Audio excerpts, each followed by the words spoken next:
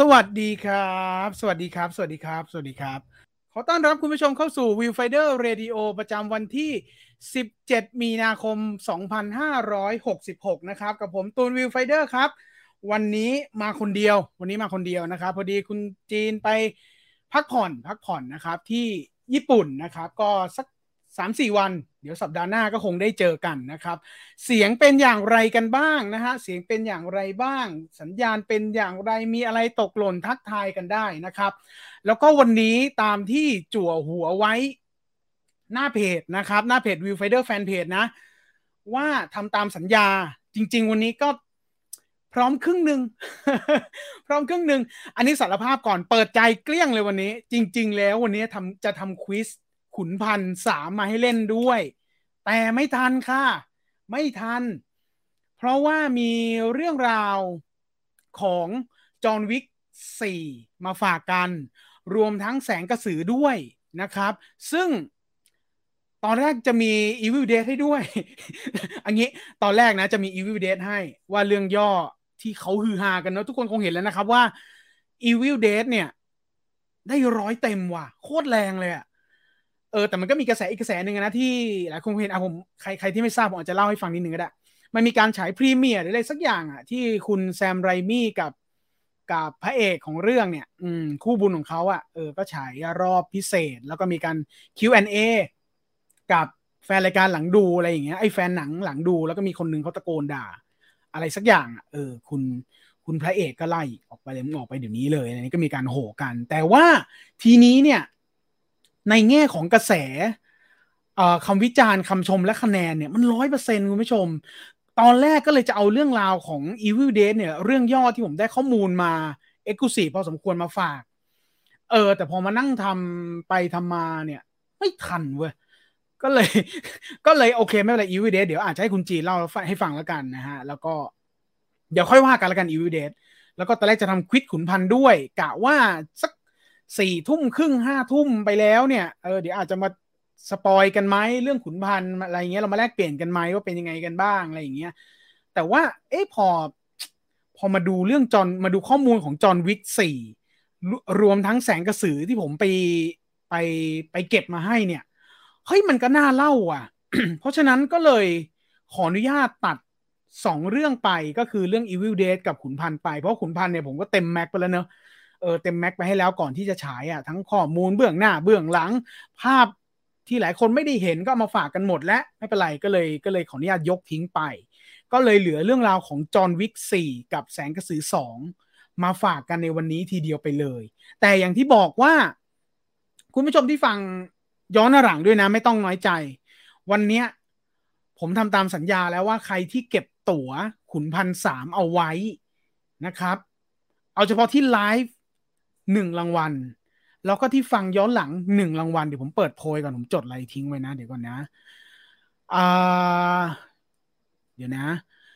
คนที่มีตั๋วขุนพันที่คุณไปดูมาแล้วตั๋วที่เป็นแบบหยิบจับ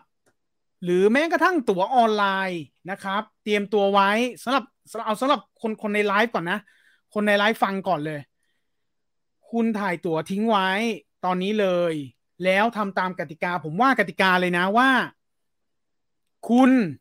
อยากเห็นขุนพันธุ์ภาคหน้าเป็นอย่างไรภาคหน้านี่อาจจะไม่ใช่ภาค4ก็ได้นะเดี๋ยวอย่าเพิ่งพิมพ์ในแชทนะไม่ได้ให้ตอบในแชทแต่ว่าใครจะร่วมสนุนในแชทก็ได้แต่ว่าถ้าใครอยากได้รางวัลเนี่ยก็พิมพ์เข้ามาในอีเมลซึ่งเดี๋ยวผมแปะอีเมลให้นะครับเป็นอีเมลที่นี่ viewfinderfanpage@hotmail.com สำหรับคนที่ดูย้อนหลังหรือแม้กระทั่งใน Spotify นะใน Spotify ด้วย viewfinderfanpage@hotmail.com แต่ใครที่ติดตาม Viewfinder จะรู้แล้วว่าเราใช้อีเมลนี้นะครับก็ส่งกันเข้ามาว่าคุณอยากเห็นขุนพันธุ์ภาคหน้าเป็นอย่างไร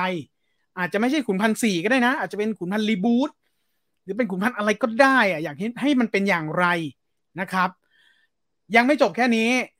ส่งความคิดเห็นคุณมาแล้วส่งมาพร้อมภาพตั๋วด้วยนิดนึงนะครับอย่างที่ผมเคยเกริ่นไปก่อนหน้านั้นและก่อนหนังฉายแล้วก็ช่วงหนังฉายแล้วว่าพยายามแทรกไปว่าเก็บตั๋วไว้ด้วยนะอะไรอย่างเงี้ยเดี๋ยวมีแจกแน่นอนก็อันนี้อาจจะเป็นระลอกแรกแล้วกันระลอกที่2ที่3แล้วสิที่จะมาแจกเสื้อ ผมก็ลืมบอกว่าแจกอะไรแจกเสื้อนะฮะเสื้อขุนพันธ์ลืมเอาภาพมาว่ะแต่ทุกคนคงได้เห็นเสื้อแล้วล่ะว่าเสื้อก็สวยดีหลายคนก็บอกว่าเหมือนเสื้อวงว่ะเท่ดีอะไรอย่างนี้นะครับก็อยากได้เสื้อเป็นที่ระลึกเก็บไปเนี่ยก็เดี๋ยวร่วมสนุกกันซึ่งในไลฟ์นี้นะครับเฉพาะในไลฟ์นี้1 รางวัลแล้วถ้าเป็นไปได้เนี่ยท้ายรายการท้ายไลฟ์นี้ถ้าไม่ลืมนะถ้าไม่ลืมหรือหลุดหรืออะไรนะเดี๋ยวจะประกาศผลเลยสำหรับคนในไลฟ์นะประกาศเลยว่าใครได้แต่ผมจะบอกก่อนว่าผมตั้งไว้ว่าผมอาจจะไม่ใช่เป็นคนตัดสินให้นะว่าใครเป็นคนได้นะเดี๋ยวจะมีคนตัดสินให้แต่ว่าอาจจะแรนดอมหรือจะเลือกหรือจะอะไรก็ตามแต่ว่าทำให้ตรงกติกาไว้ก่อนพอตรงกติกาแล้วเนี่ยถ้าส่งมากันเยอะเดี๋ยวก็จะมีการแรนดอมแล้วก็เดี๋ยวประกาศท้ายรายการเลยท้ายไลฟ์เลยว่าใครเป็นคนได้นะครับแล้วก็สิ่งสำคัญที่สุดก็คือว่าพิมพ์มาว่าอยากเห็นว่าเป็นอย่างไรแล้วก็เอาภาพตั๋วมาด้วยส่งแนบมาด้วยแล้วพิมพ์ชื่อนามสกุลที่อยู่เบอร์ติดต่อกลับมาด้วยเพราะถ้าคุณได้เนี่ยจะได้ส่งไปเลยจะได้ไม่คุยกันไปคุยกันมาโอเคไหมผมอธิบายเคลียร์ไหมถ้าไม่เคลียร์ถามมาในแชทนี้ได้เลยนะฮะทั้งมาในแชทนี้ได้เลยว่าไม่เข้าใจนะฮะเข้าใจไหมถ้าเข้าใจพิมพ์ 1มาหน่อยฮะหรือว่าพิมพ์ว่าเข้าใจก็ได้ประมาณนี้ทวนอีกรอบเร็วๆนะเตรียมภาพตั๋วขุนพันธ์ภาค 3ไว้แล้วพิมพ์ความคิดเห็นเข้ามาว่าอยากเห็นขุนพันธ์ครั้งหน้าเป็นอย่างไรนะครับพร้อมชื่อที่อยู่เบอร์ติดต่อกลับมาด้วยเดี๋ยวจะส่งรางวัลไปให้เชิญแล้วโฮมสแตนอันเดอร์สแตนเพราะเด็กนอกนะฮะอันนั้นคือ1เรื่องวันนี้มี2เรื่องหลักและ2เรื่องย่อยมาฝาก2เรื่องย่อยไปละ1เรื่องขุนพันธ์ไปละ1นะครับจริงๆอยากพูดคุยเรื่องขุนพันธ์ด้วยนะว่าเป็นยังไงไม่เชิงรีวิวนะความรู้สึกเป็นยังไงแล้วก็แบบอย่างที่บอกตอนแรกจะทำควิซมาด้วยเป็นกึ่งสปอยสนุกกันนะฮะแต่ว่าทำไม่ทันต้องขออภัยนะครับเดี๋ยวทักทายกันในแชทกันสักครู่นะครับมันมี2เรื่องหลักกับ2เรื่องย่อยเรื่องย่อยคือเรื่องขุนพันธ์ผ่านไปแล้ว1แล้วเดี๋ยวเรื่องย่อยอีกเรื่องนึงสั้นๆนะฮะเรื่องหุ่นพยนต์ว่าเขาไปถึงไหนยังไงแล้วนะครับแล้วก็2เรื่องหลักก็ตามหน้าปกนี้เลยนะครับตามหน้าปกว่าเดี๋ยวจะมาเล่าให้ฟังว่าแสงกระสือ2เนี่ยสรุปแล้วเนี่ยมันเป็นยังไงกันแน่เพราะว่านี่ก็วันที่17แล้วเนาะจริงๆน่าจะบอกน่าตกใจนิดนึงก็ได้นะแต่ก็ไม่เชิงก็คือวันที่17แล้วเหลืออีกแค่13วันใช่ไหมฮะมันเขาฉายวันที่30มีนาแล้วเนาะ30มีนาเนี่ยเขาจะฉายแล้วแสงกระสืออีก13วันเราจะได้ดูแล้วบางคนยังไม่รู้เลยว่ามันเป็นเรื่องเกี่ยวกับอะไรยังไงอะไรอย่างเงี้ยเดี๋ยววันนี้จะมาเล่าคร่าวๆให้ฟังนะครับคือไม่สปอยอยู่เวลาผมก็ไม่รู้เรื่องจริงเป็นยังไงแต่ว่ามันมีเรื่องอะไรวะน่าสนใจผมถึงจำเป็นจะต้องมาเล่ามันก็มีหลายเรื่องนะที่ไปเก็บมารู้สึกว่าไม่รู้จะเล่าอะไรวะก็เดี๋ยวรอดูคลิปหรือว่าดูรายการวันเสาร์ละกันเดี๋ยวเขียนเป็นข่าวให้อะไรอย่างเงี้ยแต่ว่าแสงกระสือ2เนี่ยมันมีเรื่องให้เล่ามากกว่านั้นก็เลยเลือกที่จะมาเล่าในวันนี้ด้วยเลยแล้วกันนะครับก็มีข้อมูลหนาแน่นพอสมควรจะมาฝากกันนะครับรวมทั้งอีกอันนึงเนี่ยเรื่องใหญ่โตมโหฬารมากจอห์นวิกเนี่ยเล่า8วันก็ไม่หมดข้อมูลเขาเยอะมากวันนี้ผมเสียเวลาไปกับการย่อยข้อมูลอีกชั้นหนึ่งมาให้นะครับเพราะว่าข้อมูลที่มีมาที่ไปหามาทั้งหมดมันเยอะจริงๆไม่สามารถเล่าให้หมดได้จริงๆแม้กระทั่งค่ายเองหรือเมืองนอกเองเนี่ยผมว่าเขาเล่ามาเนี่ยเราก็เสพกันไม่หมดวันนี้ก็เลยถือโอกาสนั่งย่อยทั้งวันเลยว่าเราเอาอะไรมากรองให้ทุกคนดีซึ่งวันนี้ผมเชื่อว่าในไลฟ์นี้จะได้เรื่องราวของจอห์นวิกที่บางเรื่องอาจจะทราบแล้วบางเรื่องอาจจะยังไม่ทราบมาฝากกันในวันนี้ผมว่าคุณต้องได้อะไรกลับไปแน่นอนนะครับแล้วก็แสงกระสือด้วยนะครับอย่าลืมนะฮะอย่าลืมกิจกรรมขุนพันธ์นะครับกิจกรรมขุนพันธ์จริงๆควิซอันนี้ผมบอกอีกนิดนึงให้เสียดายเล่นควิซเนี่ยผมมีสำหรับคนที่ทำตั๋วหายด้วยนะควิซเนี่ยไม่ต้องมีตั๋วแต่ถ้าคุณดูขุนพันธ์3แล้วคุณจะจำอะไรบางอย่างในหนังได้แล้วเดี๋ยวจะมาร่วมสนุกกันเพื่อแฟร์กับคนที่ไม่ได้เก็บตั๋วไว้จริงๆแต่ว่าต้องขออภัยว่าทำควิซให้ไม่ทันจริงๆเดี๋ยวจะหาโอกาสอย่างอื่นมาให้หรือสัปดาห์หน้าไหมอะไรเงี้ยหรือใครที่ไม่ดูจริงๆไปเก็บมาก่อนคือตั้งใจจะดูไว้แล้วแต่จนถึงทุกวันนี้ยังไม่ดูสักทีอาจจะได้ไปตามเก็บซะแล้วถ้ามีโอกาสเดี๋ยวถ้ามีโอกาสจริงๆถ้าไม่มีอะไรผิดพลาดสัปดาห์หน้าอาจจะเป็นควิซก็ได้หรือจะหารูปแบบอื่นมาแจกแต่วันเนี้ย เบื้องต้น2รางวัลในไลฟ์1รางวัลเดี๋ยวประกาศท้ายรายการแล้วก็สำหรับคุณผู้ชมที่ฟังย้อนหลังนะครับก็ให้เวลาถึงเที่ยงคืนเวลา 23:59 นาทีพอมัน00ตึ้งเข้าวันจันทร์ปุ๊บก็หมดเวลาร่วมสนุกซึ่งถ้าใครได้เดี๋ยวผมจะรีพลายกลับไปแล้วก็ส่งเสื้อไปให้นะครับถ้ามีคนส่งน้อยหรือส่งมาคนเดียวก็ได้ไปเลยหรือถ้าส่งมากันเยอะแล้วโดนเยอะอาจจะแจกแม่งให้หมดวันนี้ไปเลยก็ได้ นะไม่ต้องต้องควิดมันละถ้าส่งมาเยอะแล้วแบบทุกคนแสดงความจริงใจต่อการดูหนังขุนพันธ์และอุตส่าห์เก็บตั๋วไว้ตามที่ผมบอกเนี่ยแล้วมันโดนเยอะจริงๆว่ะอะไรอย่างเงี้ยก็อาจจะให้คนช่วยเลือกแล้วเขาบอกว่ามันโดนจริงๆ2-3อันนี้เดี๋ยวก็ว่ากันนะครับแต่ว่าสัญญาว่าเป็นอันเดียวไว้ก่อนนะเป็นอันเดียวไว้ก่อนนะครับแล้วเดี๋ยวจะแจกกันแล้วส่งไปให้ใส่กันนะครับสำหรับเสื้อที่ได้มาในวันนี้ขออนุญาตทักทายข้อความที่ส่งมากันตั้งแต่ต้นรายการนะกราบขอบพระคุณทุกท่านมากที่ทักทายกันมานะครับวันนี้พี่ตูนโซโล่คนเดียวนะจีนอยู่ญี่ปุ่นใช่ครับสวัสดีครับพี่ตูนสวัสดีครับคุณริชาร์ดสวัสดีครับคุณธนัทยังรอพี่จีนเล่น The Last of Us อยู่นะครับเดี๋ยวก็คงเล่นต่อครับ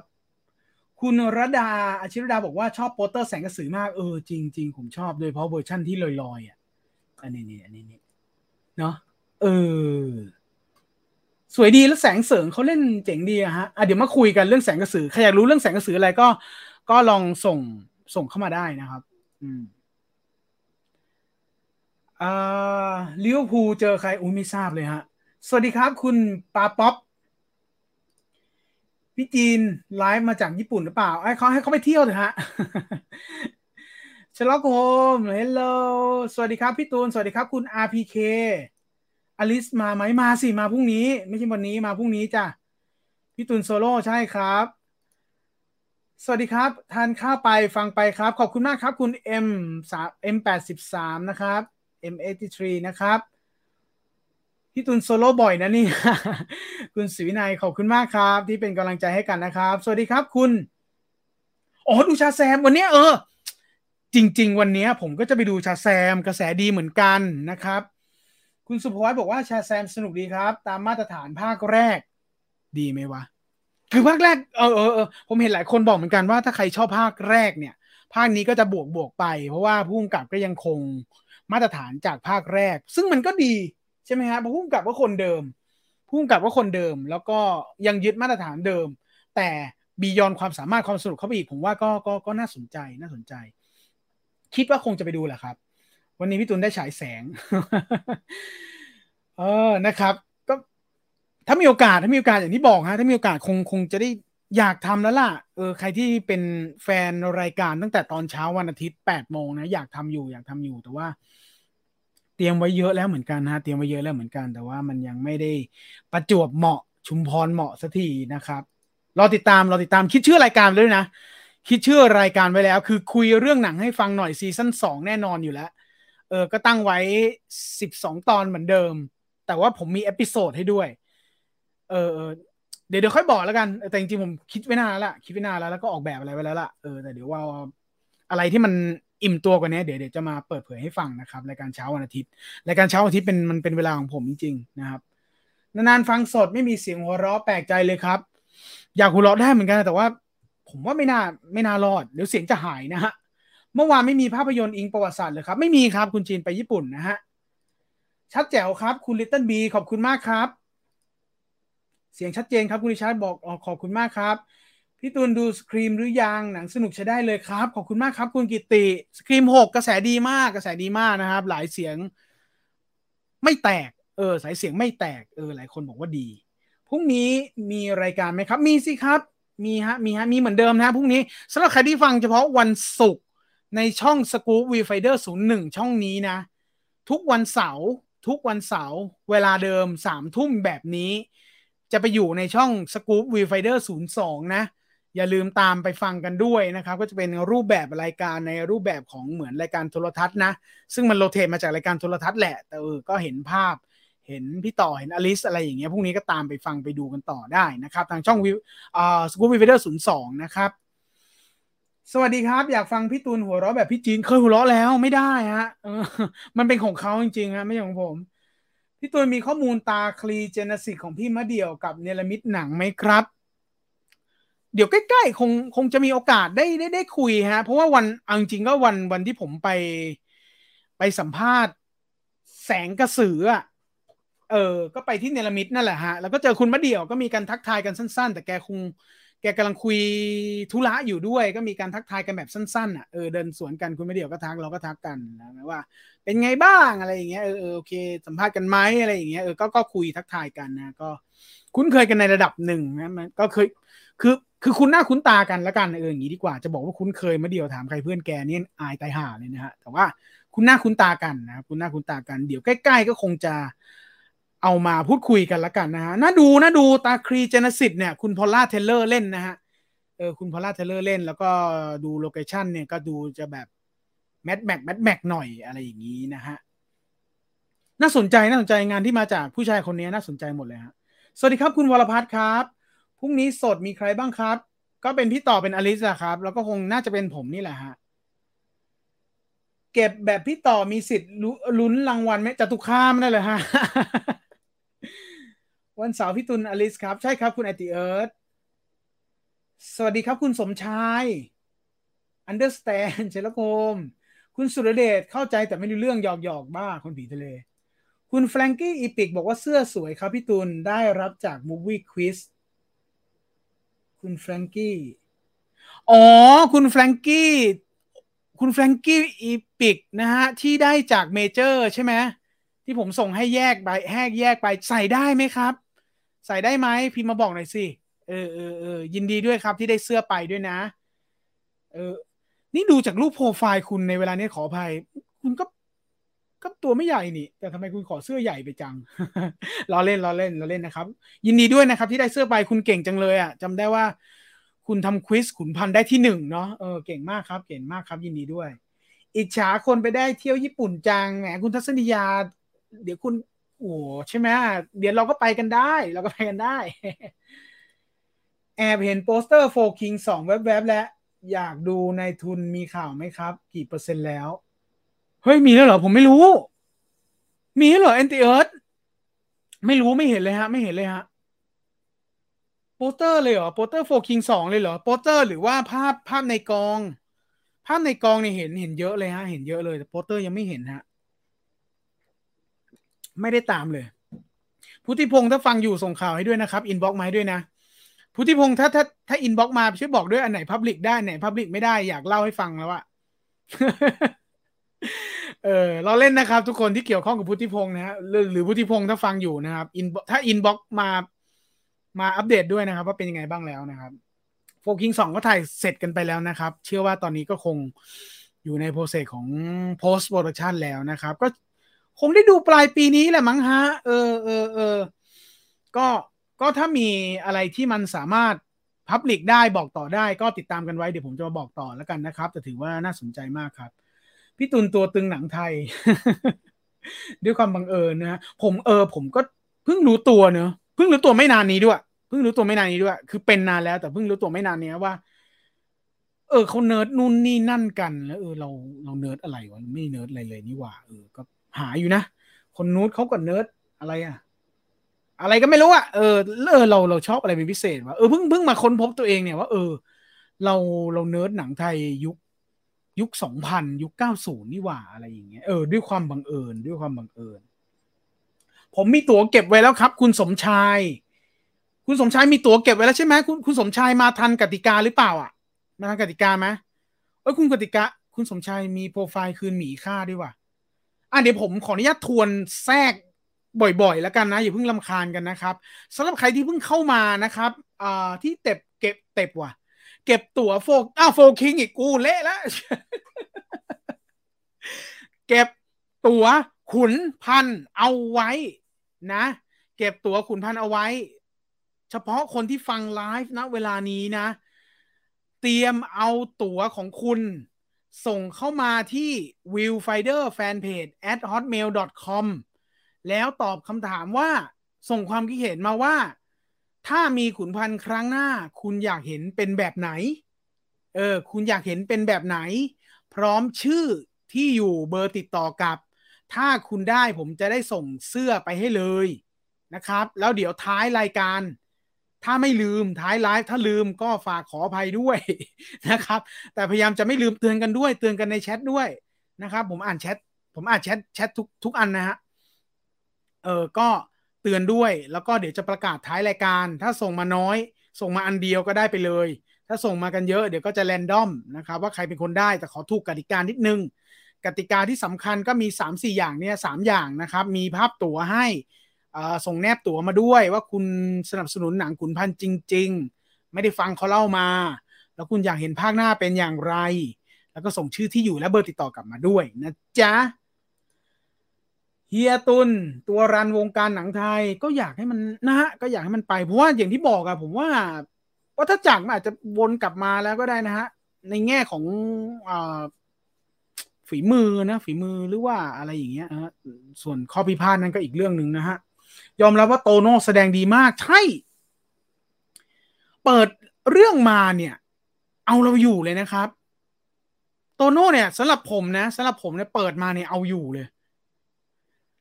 สวัสดีไอ้ขุนกูเสือดำเฮ้ยขนลุกว่ะแล้วก็ช็อตต่อมาก็มึงเหนียวนักไอ้ขุนเฮ้ยใช่ไหมฮะหลายคนบอกเหมือนกันว่า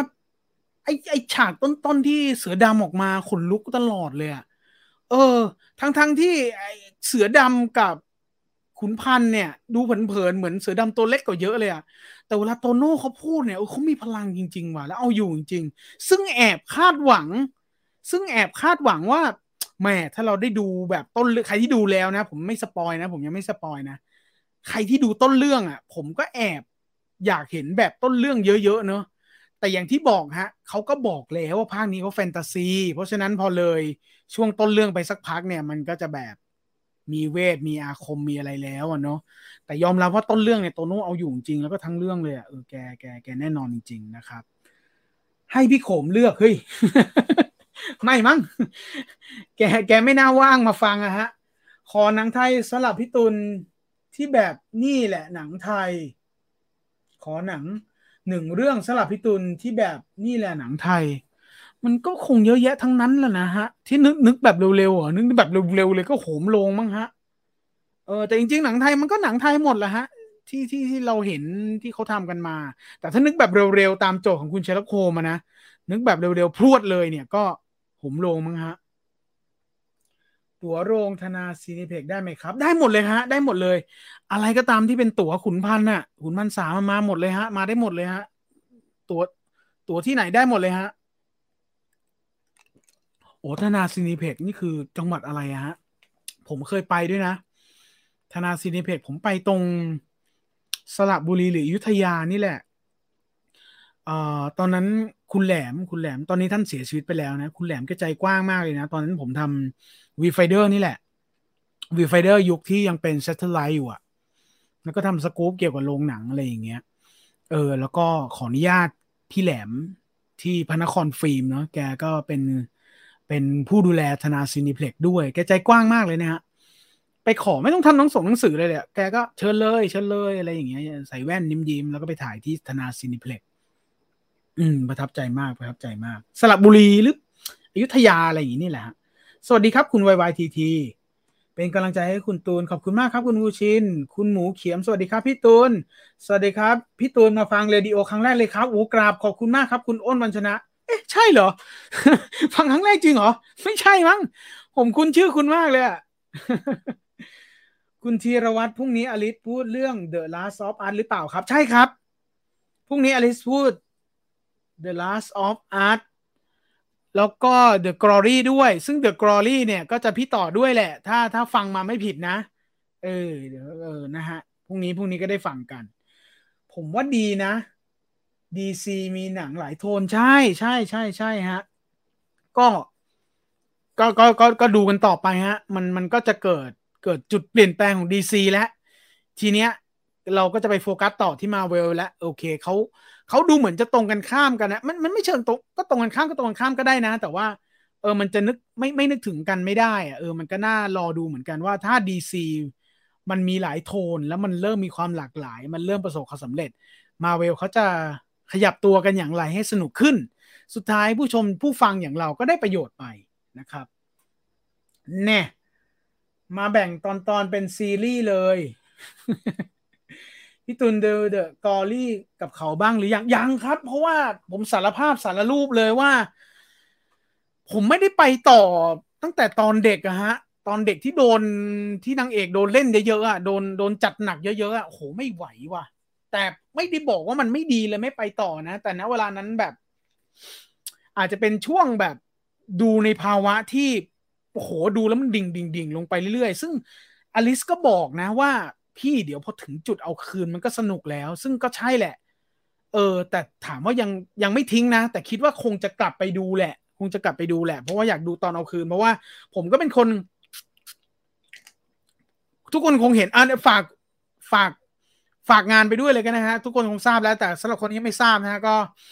วีไฟเดอร์ก็ได้ทำการร่วมกับ Netflix นะไม่ได้เตรียมภาพมาว่ะบอกปากเปล่าแล้วกันนะครับสำหรับผู้ชมที่ฟังตอนนี้แล้วก็ย้อนหลังนะวีไฟเดอร์ก็มีการทำคลิปคอลแลบกับ Netflix Thailand ด้วยนะครับก็มีคุณจีนไปพรีวิวไม่ใช่รีวิวนะพรีวิว The Glory ว่ามีความน่าสนใจอย่างไรนะครับใครอยากที่ฟังมุมมองจากคุณจีนนะครับก็ไปให้กำลังใจเราได้ที่ Netflix Thailand นะก็น่าจะเป็นคลิปต้นใช้คำว่าต้นถูกไหมคลิปล่าสุดของ Netflix Thailand นะเวลาเนี้ยเดี๋ยวพอจบไลฟ์อย่าเพิ่งไปดูตอนนี้นะมันเป็นเพื่อนกันก่อนเดี๋ยวพอจบไลฟ์ก็ตามให้กำลังใจไปคอมเมนต์ไปกดไลค์ให้กำลังใจไปดูกันได้นะครับเราก็ทำรายการป้อนให้ทาง Netflix ด้วยนะครับก็ไปติดตามให้กำลังใจกันได้กับคอนเทนต์ The Glory นะครับส่วนรีวิว Glory โดยคุณจีนแน่นอนทางช่องนี้แน่นอนจะฟังกันเลยไหมล่ะถ้าฟังกันเลยเนี่ยเดี๋ยวภายในคืนนี้หรือพรุ่งนี้เช้าเดี๋ยวอัปโหลดให้แล้วอัปโหลดทิ้งไว้แล้วแต่ยังไม่ได้พับลิกเดี๋ยวพับลิกให้มีแล้วคุณจีนทำทิ้งไว้ให้แล้วนะครับก็เดี๋ยวรอติดตามฟังกันได้เยอะมันนึกไม่ทันจริงๆผลิตไว้เยอะเหมือนกันนะฮะผลิตไว้เยอะก็บอกไม่หมดต้องขออภัยด้วยนะจ๊ะเพิ่งสังเกตว่า DC ชอบเอาผู้กำกับหนังสยองมากำกับเจมส์วานเดวิดเอฟแซมเบิร์ตแอนดี้มูเชติจริงด้วยเนาะใช่เขาคงเห็นอะไรบางอย่างแหละ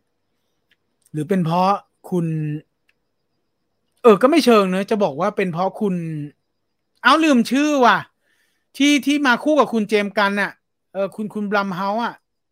เอาเวรกรรมชื่อคุณอะไรนะครับไอ้บอกเราซิว่าใครนะเจมส์กันกับอะไรนะไอพี่มาบอกซิทุกคนผมไม่เซิร์ชแล้วผมเชื่อว่าทุกคนไวกว่าผมคุณเจมส์กันกับอะไรอ่ะลืมชื่อว่านั่นแหละนะฮะด้วยเนอะคุณก็ช่างสังเกตเนอะผมก็ลืมไปพี่ตูนจัดคนเดียวไม่เหงาเลยครับพอได้ฮะพอได้แหมผมผ่านคุยเรื่องหนังให้ฟังหน่อยมาแล้วก็พอได้อยู่นะครับคิดถึงสมัยทายหนังในซองกับรายการทางทีวีเลยใบ้คำช่วงหนึ่งคำสนุกดีครับอ๋อขอบคุณมากครับคุณอ้นโอ้ยงั้นคุณไม่ได้มาฟังไลฟ์ครั้งแรกแล้วล่ะ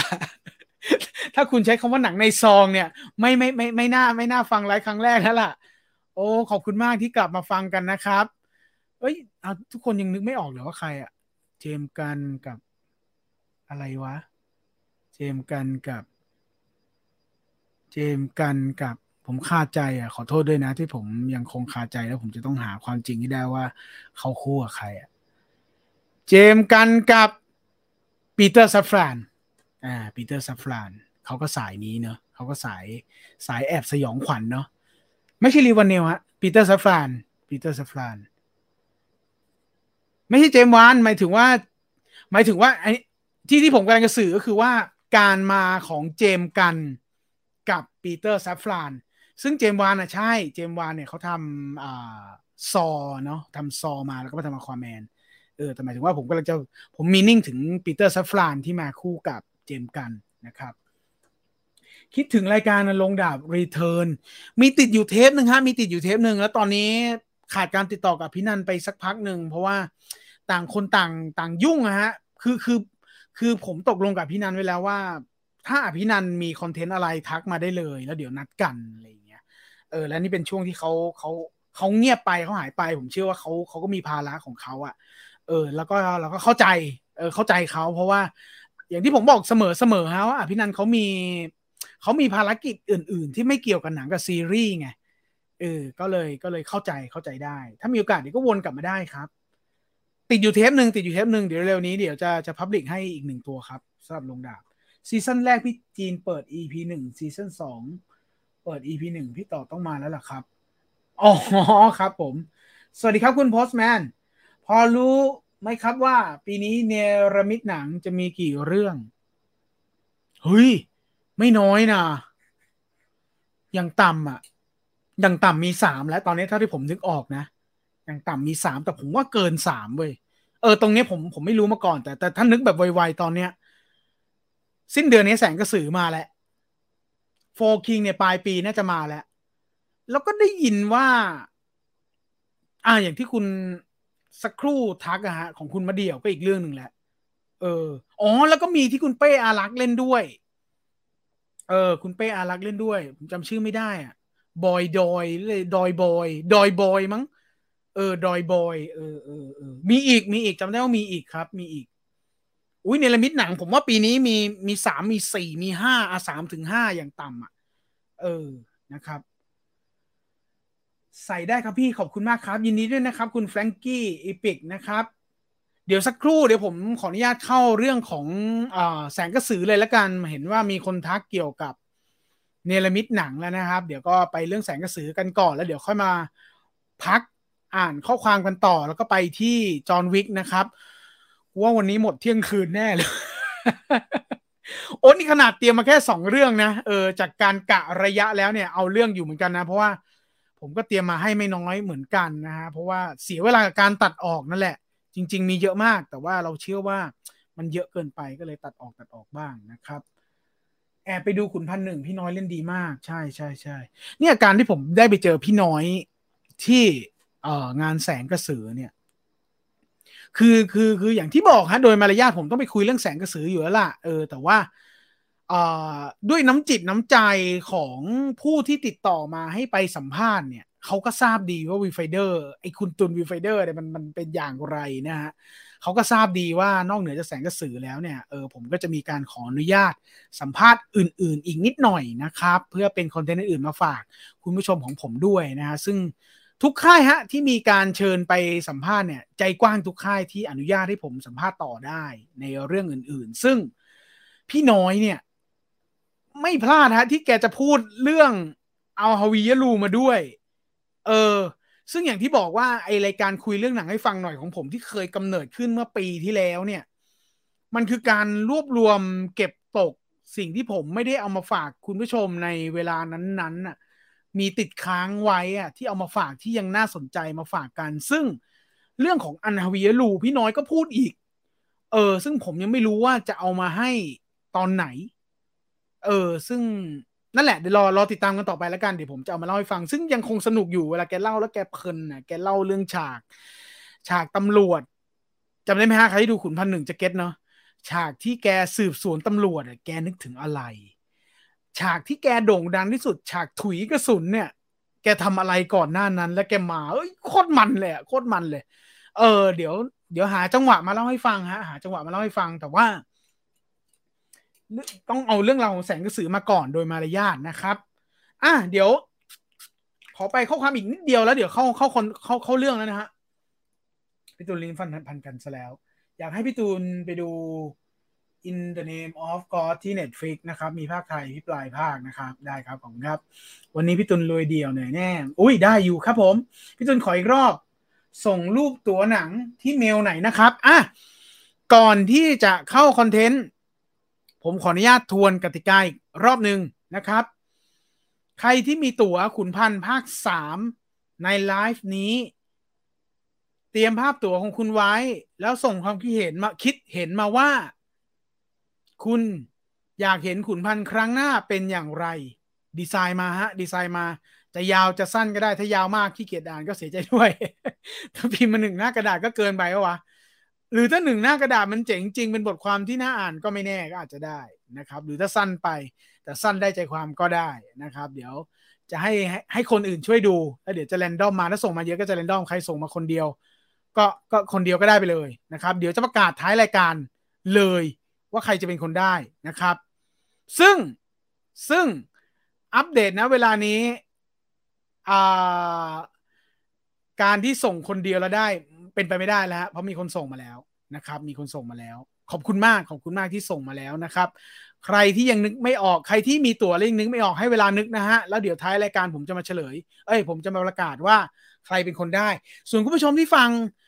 ย้อนหลังนะครับไม่เกินคืนวันอาทิตย์นะฮะ 23:59 นาทีนะครับที่ยังคงฟังอยู่แล้วมีตั๋วขุนพันธ์ก็ส่งมาได้แล้วเดี๋ยวผมจะเลือกแล้วก็รีพลายกลับไปนะครับแล้วถ้ามันมีข้อความที่โดนใจจริงๆอาจจะส่งเพิ่มไปให้พิเศษให้มันหมดสต็อกไปเลยตอนนี้มีสต็อกอยู่5ตัวพูดได้สำหรับมีบอกได้เลยว่า5ตัวตอนแรกวันนี้แจกหมดเลย5ตัวแจกคนที่มีตั๋ว2ใบแล้วก็ควิส3รางวัลแรกส่งให้เลยนะครับแต่ว่าโอเคเมื่อควิสผมทำไม่ทันก็ติดไว้ก่อนแล้วกันแต่ว่าถ้ามันโดนใจหมดอาจจะแจกหมดเลยก็ได้นะจ๊ะส่งคำตอบได้ถึงตอนไหนคะเนี่ยจบไลน์นี้ก็หมดเวลาแล้วสำหรับคนที่ฟังไลฟ์แต่อาจจะมีสิทธิพิเศษนิดนึงใครที่ไม่ได้เป็น membership ไม่ต้องน้อยใจนะแต่ก็ต้องให้สิทธิ์เขาคนที่เป็น membership ก็อาจจะได้2ต่อคือถ้าส่งในไลฟ์ไม่ทันก็จะไปส่งอีกทีตอนย้อนหลังก็ได้นะครับขออนุญาตเข้าคอนเทนต์ก่อนแล้วกันสำหรับใครที่รอฟังเรื่องราวหลักของวันนี้นั่นก็คือเรื่องราวของแสงกระสือกับจอห์นวิกนะครับเดี๋ยวขออนุญาตเข้าเรื่องของแสงกระสือก่อนนะสักครู่นะจ๊ะเดี๋ยวขออนุญาตทานน้ำก่อนนะ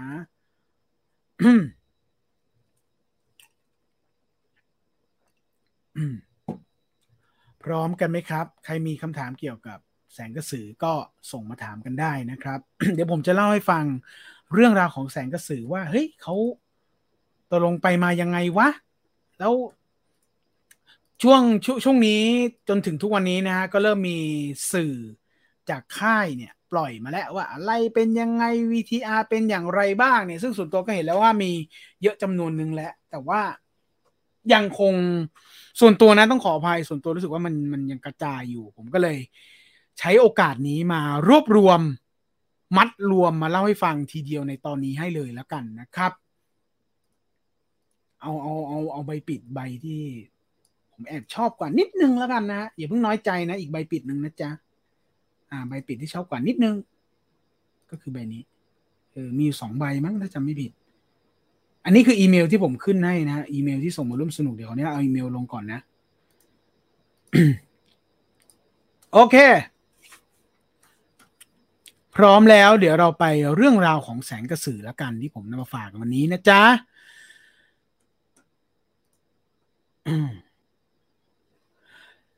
ยอมรับว่าตอนที่ผมทราบข่าวแรกๆเลยเนี่ยน่าจะเป็นปีที่แล้วมั้งฮะปีที่แล้วว่าจะมีการทำภาคต่อและกับเรื่องราวของแสงกระสือ2ซึ่งแสงกระสือ1เนี่ยยอมรับว่าปฏิเสธไม่ได้ว่าประสบความสำเร็จ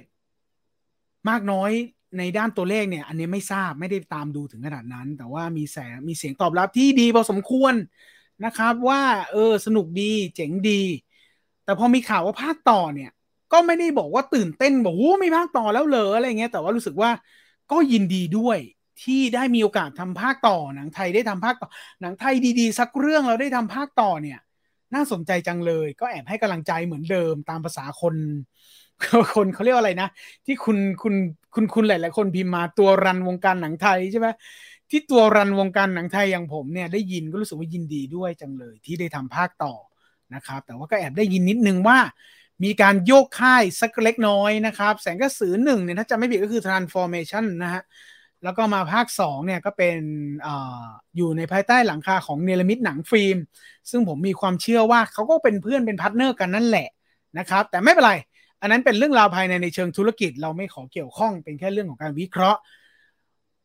เบื้องต้นของคนอยู่ขอบนอกนะครับก็รู้สึกยินดีว่าได้มีการทำภาคต่อนะครับแล้วก็มีการเผยในเวลานั้นว่าจะมีคุณเจเจมีการแถลงข่าวด้วยมีแถลงข่าวในปีที่แล้วน่าจะเป็นในงานสักงานหนึ่งของเนรมิตหนังนี่แหละฮะที่ตอนนั้นแถลงพร้อมคืนหมีค่าพร้อมกับ ร้อยขาพร้อมกับแย้ไลโอยักษ์อะไรอย่างเงี้ยแล้วก็มีแสงกระสือผมจำได้ผมไปงานนั้นด้วยนะครับแต่แสงกระสือมีการแถลงอีกครั้งหนึ่งว่าจะมีการฉายแล้วก็มีการปรากฏตัวของนักแสดงนั่นก็คือคุณเจเจคุณนิ้งชัญญานะครับก็มากฝีมือทั้งคู่นะครับมีหน้าสองคนนี้เนี่ยนักแสดงสองคนนี้ก็ถือว่าเป็นการการันตีเพราะว่าสองคนนี้เขาก็เวลารับงานอะไรเขาก็คัดพอสมควรแล้วก็มีฝีไม้ฝีมือที่น่าสนใจนะครับแม้กระทั่งโดยกระทั่งคุณนิ้งชัญญาเนี่ยทุกคนจะคุ้นจากยูรินะครับในเด็กใหม่แล้วก็ในเวลาต่อมาไม่นานเนี่ยเราเริ่มได้ยินชื่อพี่น้อยแล้วผมเชื่อว่าทุกคนเนี่ยมีความรู้สึกที่คล้ายคลึงกันว่าพอได้ยินชื่อว่ามีพี่น้อยเนี่ยโอ้แม่งน่าดูขึ้นเป็นทวีคูณเลยนะครับเรื่องราวของแสงกระสือสองในเวลานั้นมันก็เหมือนจะพักอยู่แค่ตรงนั้นแหละพักอยู่แค่ตรงนั้นแต่ว่าเรามีชุดข้อมูลแล้วว่ามีเจเจมีนิ้งชัญญาแล้วก็มีพี่น้อยแต่พี่ปีเตอร์นพชัยเนี่ยตอนนั้นผมยังไม่ทราบไม่รู้เขาเปิดตัวหรือยังตอนนั้นแต่ผมยังไม่เห็นชื่อซึ่งถ้าตอนนั้นได้ยินชื่อพี่ปีเตอร์เนี่ยโอ้โหยิ่งหนักเลยยิ่งน่าดูเข้าไปใหญ่เลยไอ้ทิ้งของเราเนี่ยแหละแต่ตอนนั้นได้ยินแค่3ชื่อคือคุณเจเจก่อนแล้วก็คุณนิ้ง2คนแล้วก็มาพี่น้อยทีนี้ด้วยความที่เราเป็นคนที่สนใจแล้วก็ทำรายการหนังด้วยแหละแต่สนใจด้วยส่วนตัวเป็นคนสนใจด้วยว่าพอเรารู้ว่าหนังสักเรื่องเนี่ยมันจะถูกสร้างขึ้นมาเนี่ยมันปฏิเสธไม่ได้ฮะว่าผมสนใจว่าจะไปไขว่คว้าดูต่อว่าใครเป็นผู้กำกับวะซึ่งพอไปลื้อดูเนี่ยต้องสารภาพด้วยนะฮะว่าเฮ้ยไม่รู้จักครับก็ไม่ได้ติดใจอะไรเพียงแค่ว่าด้วยด้วยความส่วนตัวแล้วก็หน้าที่การงานด้วยก็เลยทดไว้ก่อนว่าเฮ้ยแสงกระสือ2เนี่ยเรายังไม่รู้นะว่าผู้กำกับเป็นใครวะมีชื่อปรากฏไหมตอนนั้นไม่ได้สนใจเลยด้วยเพียงแค่เราเห็นในหน้าโซเชียลมีเดียแหละมีการแถลงข่าวแล้วก็มีการถ่ายภาพหมู่แล้วก็มีคุณเจเจคุณนิ้งอะไรอย่างเงี้ยแต่ผู้กำกับเนี่ยผมทดไว้แต่ว่ายังไม่ได้ไล่ตามซึ่งถ้าไล่ตามตอนนั้นอาจจะรู้ก็ได้มั้งแต่ว่ายังไม่ได้ตามอะไรมากมายแค่เห็นเขาแถลงข่าวแล้วก็ค่อยรอดูอีกทีแล้วกันว่ามันจะเป็นยังไงวะผมว่าทุกคนที่เห็นข่าวก็จะรู้สึกกันแหละว่ามันจะยังไงต่อวะอะไรอย่างเงี้ยใครดูภาค 1แล้วจะรู้ดีนะครับซึ่งหลังจากการแถลงข่าวได้ไม่นานเนี่ยก็มีข่าวว่าแสงกระสือ2เลื่อนแล้วถูกแทนที่โดยคืนหมีค่าหรืออะไรอย่างนี้นะฮะอันนี้ถ้าข้อมูลผิดต้องขออภัยแต่คิดว่าไม่ผิดแหละมาแทนที่ด้วยคืนหมีค่าหรือร้อยขานี่แหละมาแทนซึ่งตอนนั้นไลโอฉายไปแล้วอะไรอย่างเงี้ยก็ไม่อะไรเพราะเราก็เชื่อว่ายังไงแสงกระสือ2เนี่ยมันก็ต้องมี CG แหละอะไรประมาณนั้นซึ่งก็ได้ยินข่าวในเวลานั้นเขาก็บอกอยู่นะฮะว่ามันมี CG มีอะไรที่ต้องทำก็ไม่เป็นไรไม่ได้รู้สึกอะไรเท่าไหร่แค่รู้สึกว่ามันมีแล้วล่ะแสงกระสือ2เดี๋ยวเราคงได้ดูกันจนกระทั่งมาสักต้นปีนี่แหละสักต้นปีอ่ะเราก็เริ่มเห็นแล้วว่าแสงกระสือ2น่าจะใกล้สุกงอมแล้วเริ่มมีชุดข้อมูลให้เห็นบ้างแล้ว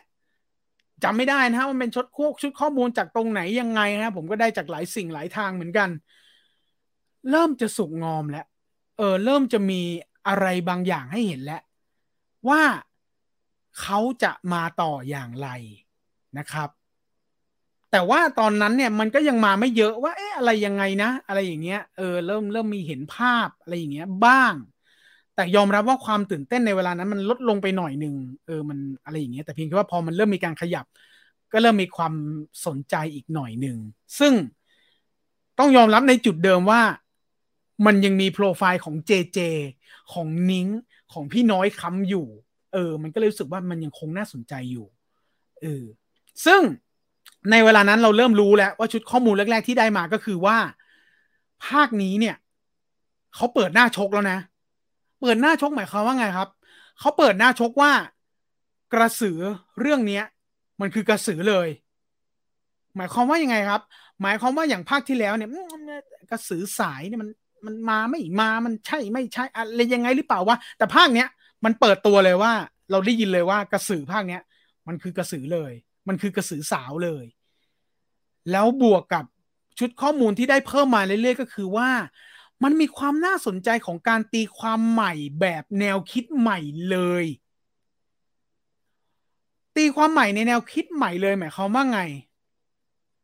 มันคือการตั้งคำถามมันคือการตั้งคำถามว่าเฮ้ยกระสือครั้งเนี้ยมันจะต้องไม่ใช่กระสือแบบที่รู้จักมันมาสมัยเด็กๆแล้วล่ะสมัยเด็กๆหมายความว่า Gen X ผมขออนุญาตใช้คำว่า Gen X Gen Y เป็นตัวอธิบายให้เข้าใจง่ายๆแล้วกันนะครับแม้ว่ามันจะแบบไม่ใช่การตัดสินไปทั้งหมดว่า Gen X เป็นอย่างไร Gen Y เป็นอย่างไรแต่เป็นการเอาเป็นซิมโบลิกในการว่าเรื่องช่วงอายุแล้วกันคือคน Gen X เนี่ยคือกระสือนี่คือหัวกระไส้เพราะเคยเห็นมันตั้งแต่เด็กเนาะอะไรอย่างเงี้ยแต่ว่าผู้กำกับเนี่ยเขาไม่เชื่อแล้วเขาพยายามคิดแทนเด็กด้วยความที่เขาเป็นคนโฆษณาเราเริ่มรู้โปรไฟล์แล้วแกเป็นคนโฆษณาแกก็พยายามตีความใหม่แกตีความใหม่หมดเลยว่าเฮ้ยถ้ากระสือมันมีภาพลักษณ์แบบนั้นน่ะเป็นหัวกับไส้อ่ะแล้วเด็กรุ่นใหม่ที่จะมาดูหนังเรื่องนี้เขาไม่เชื่อแล้วเขาจะดูหรือวะอะไรอย่างเงี้ยเขาตั้งโจทย์จากตรงนี้นะฮะเขาตั้งโจทย์จากตรงนี้แต่เดี๋ยวส่วนในรายละเอียดที่มันลงไปในตัวอย่างเนี่ยเอ่อViewfinderได้ทำคอนเทนต์เทเลอร์รีแอคชั่นไว้แล้วสัปดาห์หน้าเดี๋ยวไปตามต่อในนั้นแล้วกันนะฮะเดี๋ยวผม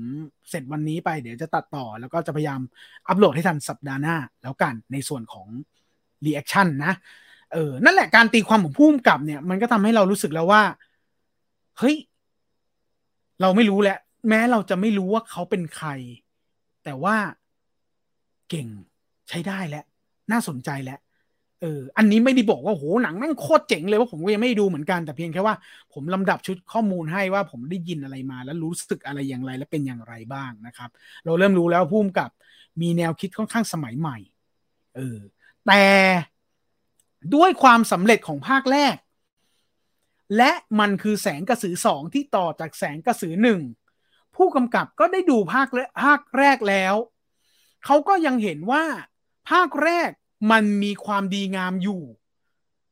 ในหลายๆส่วนผู้กำกับก็ยังคงความดีงามของภาคแรกเอาไว้ด้วยไม่ว่าจะเป็นเรื่องราวของแนวโรแมนติกฮอร์เรอร์ที่ภาคแรกก็เป็นเช่นนั้นแล้วก็ในภาคของการไล่ล่าที่มีพี่เอ็มสุรศักดิ์วงศ์ไทยดูแลคือแบกอยู่ในส่วนนี้ในภาคแรก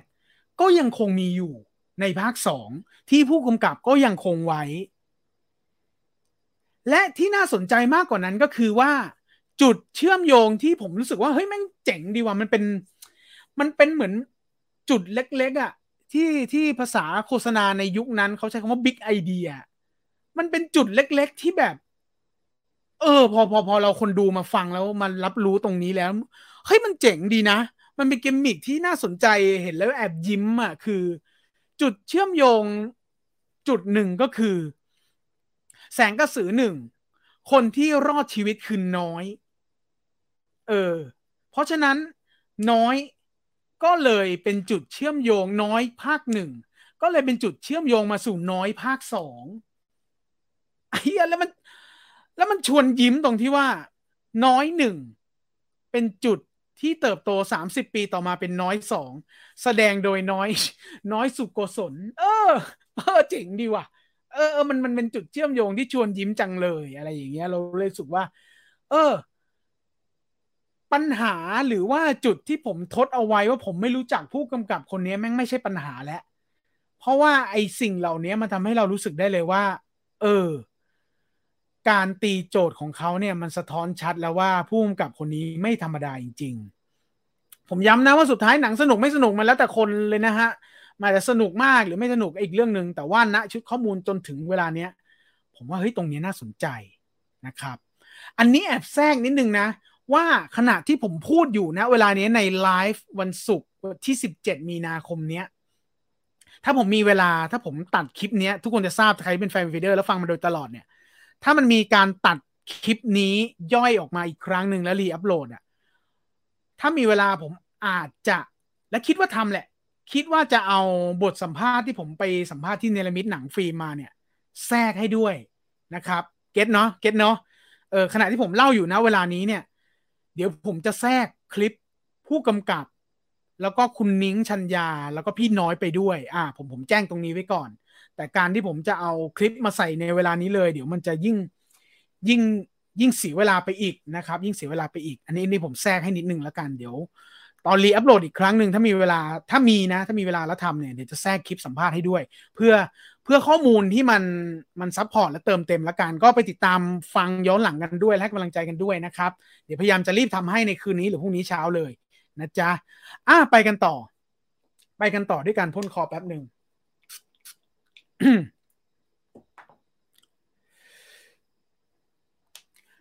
ซึ่งนอกจากการตีความของผู้กำกับที่ผมเล่าไปเมื่อสักครู่นี้แล้วเนี่ยการตีความว่ากระสือภาคนี้จะเป็นอย่างไรนะมันจะมาอย่างไรมีจุดเชื่อมอะไรยังไงนะฮะสิ่งที่ผู้กำกับยังคงให้ความสำคัญนอกเหนือจากนั้นก็คือเรื่องของฟิสิกอลคืออะไรมันคือการตีความใหม่ของกระสือการเคลื่อนไหวการเคลื่อนไหวทางฟิสิกอลของกระสือว่ามันจะต้องเป็นยังไงนะหรือแม่งไม่ใช่ไส้วะหรือถ้าเป็นไส้หรือมันขยับตัวมันจะเป็นอย่างไรวะจากภาพโปสเตอร์เนี่ยคุณจะเห็นว่าไม่มันไส้หรือวะหรือแม้กระทั่งใบนี้โปสเตอร์อีกใบหนึ่งนะครับที่เป็นภาพที่เราได้เห็นว่าเป็นโรแมนติกเฮอร์เรอร์เนี่ยมันเหมือนอะไรสักอย่างมันเหมือนเดอะติงว่ะมันเหมือนอะไรสักอย่างที่เขาตีความใหม่ซึ่งตรงเนี้ยมันก็เป็นอีกสิ่งหนึ่งที่เขาทำกันบ้านมากขึ้นที่ค่อนข้างจะจริงจังพอสมควรจริงจังตรงไหนครับจริงจังขนาดว่าผมไม่รู้ว่าสิ่งนี้มันเป็นการการันตีว่าจริงจังหรือเปล่านะหรือเขาทำกันอยู่แล้วก็ไม่ทราบอันนี้ด้วยความที่ผมไม่ได้ทราบถึงขนาดนั้นแต่ด้วยความที่ชุดข้อมูลผมไม่มีเนี่ยผมรู้สึกว่ามันก็เป็นเรื่องที่ดูเขาทำกันบ้านดีนะนั่นก็คือมีการตั้งเวิร์กช็อปมอนสเตอร์คลาสขึ้นมาซึ่งไอ้คลาสนี้ผมว่าคงมีอยู่แล้วล่ะในเมืองนอกหรือเมืองไทยก็มีเวลามีหนังอะไรแบบนี้แต่ว่าการทำงานในหนังครั้งนี้แสงกระสือ2เนี่ยหนึ่งในการทำงานก่อนที่จะเปิดกล้องเนี่ยมันมีการเวิร์กช็อปมอนสเตอร์คลาสด้วยซึ่งสิ่งนี้มันน่าสนใจซึ่งคนที่เข้าคลาสเนี้ยมันจะมีน้องนิ้งแล้วก็นักแสดงอีก2-3 คนแหละผมไม่บอกว่าเป็นใครแล้วกันแล้วก็คงมีผู้กำกับด้วยที่อยู่ในนั้นมันต้องมีอยู่แล้วล่ะมันก็คือ Monster Class นั่นก็คือเหมือนตอนที่ผมทำสกู๊ปที่ไปตามสัมภาษณ์เรื่อง Faces of Anne ณเวลานั้นน่ะ Faces of Anne ก็มีคลาสนะคลาสที่ชื่อเก๋ๆว่าคลาสต่อลมหายใจโดยครูร่มฉัตรสั้นๆนิดนึงแล้วกันสำหรับใครที่ไม่ตามสกู๊ปตัวนั้นน่ะคลาสต่อลมหายใจของ Faces of Anne มันก็คือใครที่ดูแล้ว Faces of Anne แล้วก็คงจะทราบว่ามันเป็นตัวละครอะไรบางอย่างที่มันต้องเชื่อมต่อกันมันต้องเหมือนส่งไม้ต่อเหมือนวิ่งมาราธอนแล้วส่งไม้กันเพราะฉะนั้นมันเลยมีคลาสที่ชื่อว่าคลาสต่อลมหายใจในหนังเรื่องนั้นขึ้นมา3 เดือนเลยนะโคตรจริงจังเลย Faces of Anne ตัวละครแอนทุกคนได้ดูเขาต้องผ่านคลาสนี้มาด้วยนะซึ่งเขาอยู่ในคลาสนี้มา3 เดือนซึ่งเท่มากและเจ๋งมากกลับมาที่แสงกระสือ2นั่นแหละฮะความจริงจังก็คือมีการเวิร์กช็อปมอนสเตอร์คลาสด้วยนะครับซึ่ง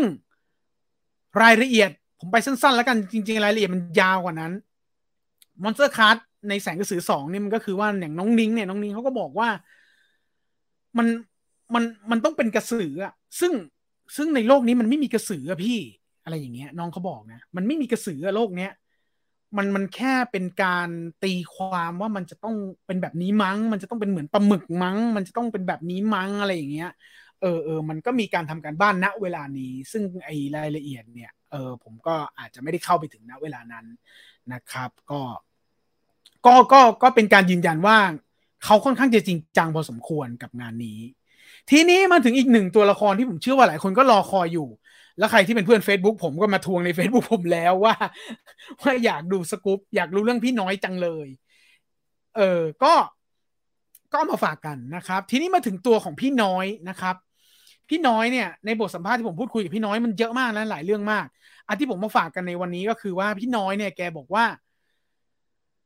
พี่เขาพักงานมา7-8 ปีแล้วเล่นไปนั้นเนี่ยเห็นนี่แกหายไป7 ปีนะ7-8 ปีแล้วนะแกก็รู้สึกว่าระหว่าง7-8 ปีเนี่ยแกไม่ได้รับอืมคือคนละเรื่องกันนะแกพักงานแสดงมา7-8 ปีแล้วแต่7-8 ปีที่ว่าเนี่ยก็มีคนติดต่อมาแต่ระหว่างทางนั้นน่ะก็มีแต่คนติดต่อมาส่วนใหญ่เป็นบทโรคจิตแล้วก็บทแรงๆติดต่อมาเยอะมากเออแกบอกว่าแกชอบบทนี้นะแกชอบบทเหล่านี้นะที่ทุกคนคุ้นเคยแหละมันจะเป็นบทอาวียรูนะไม่มีใครจำแกไม่ได้แล้วอะคือเวลานึกถึงหน้าพี่น้อยเนี่ยมันจะเป็นอาวียรูแล้วอะหรือรองลงมาก็จะเป็นจอร์จฮาวดี้อะไรอย่างเงี้ยบทแรงๆบทลุยๆอะไรอย่างเงี้ยซึ่งแกบอกแกชอบนะ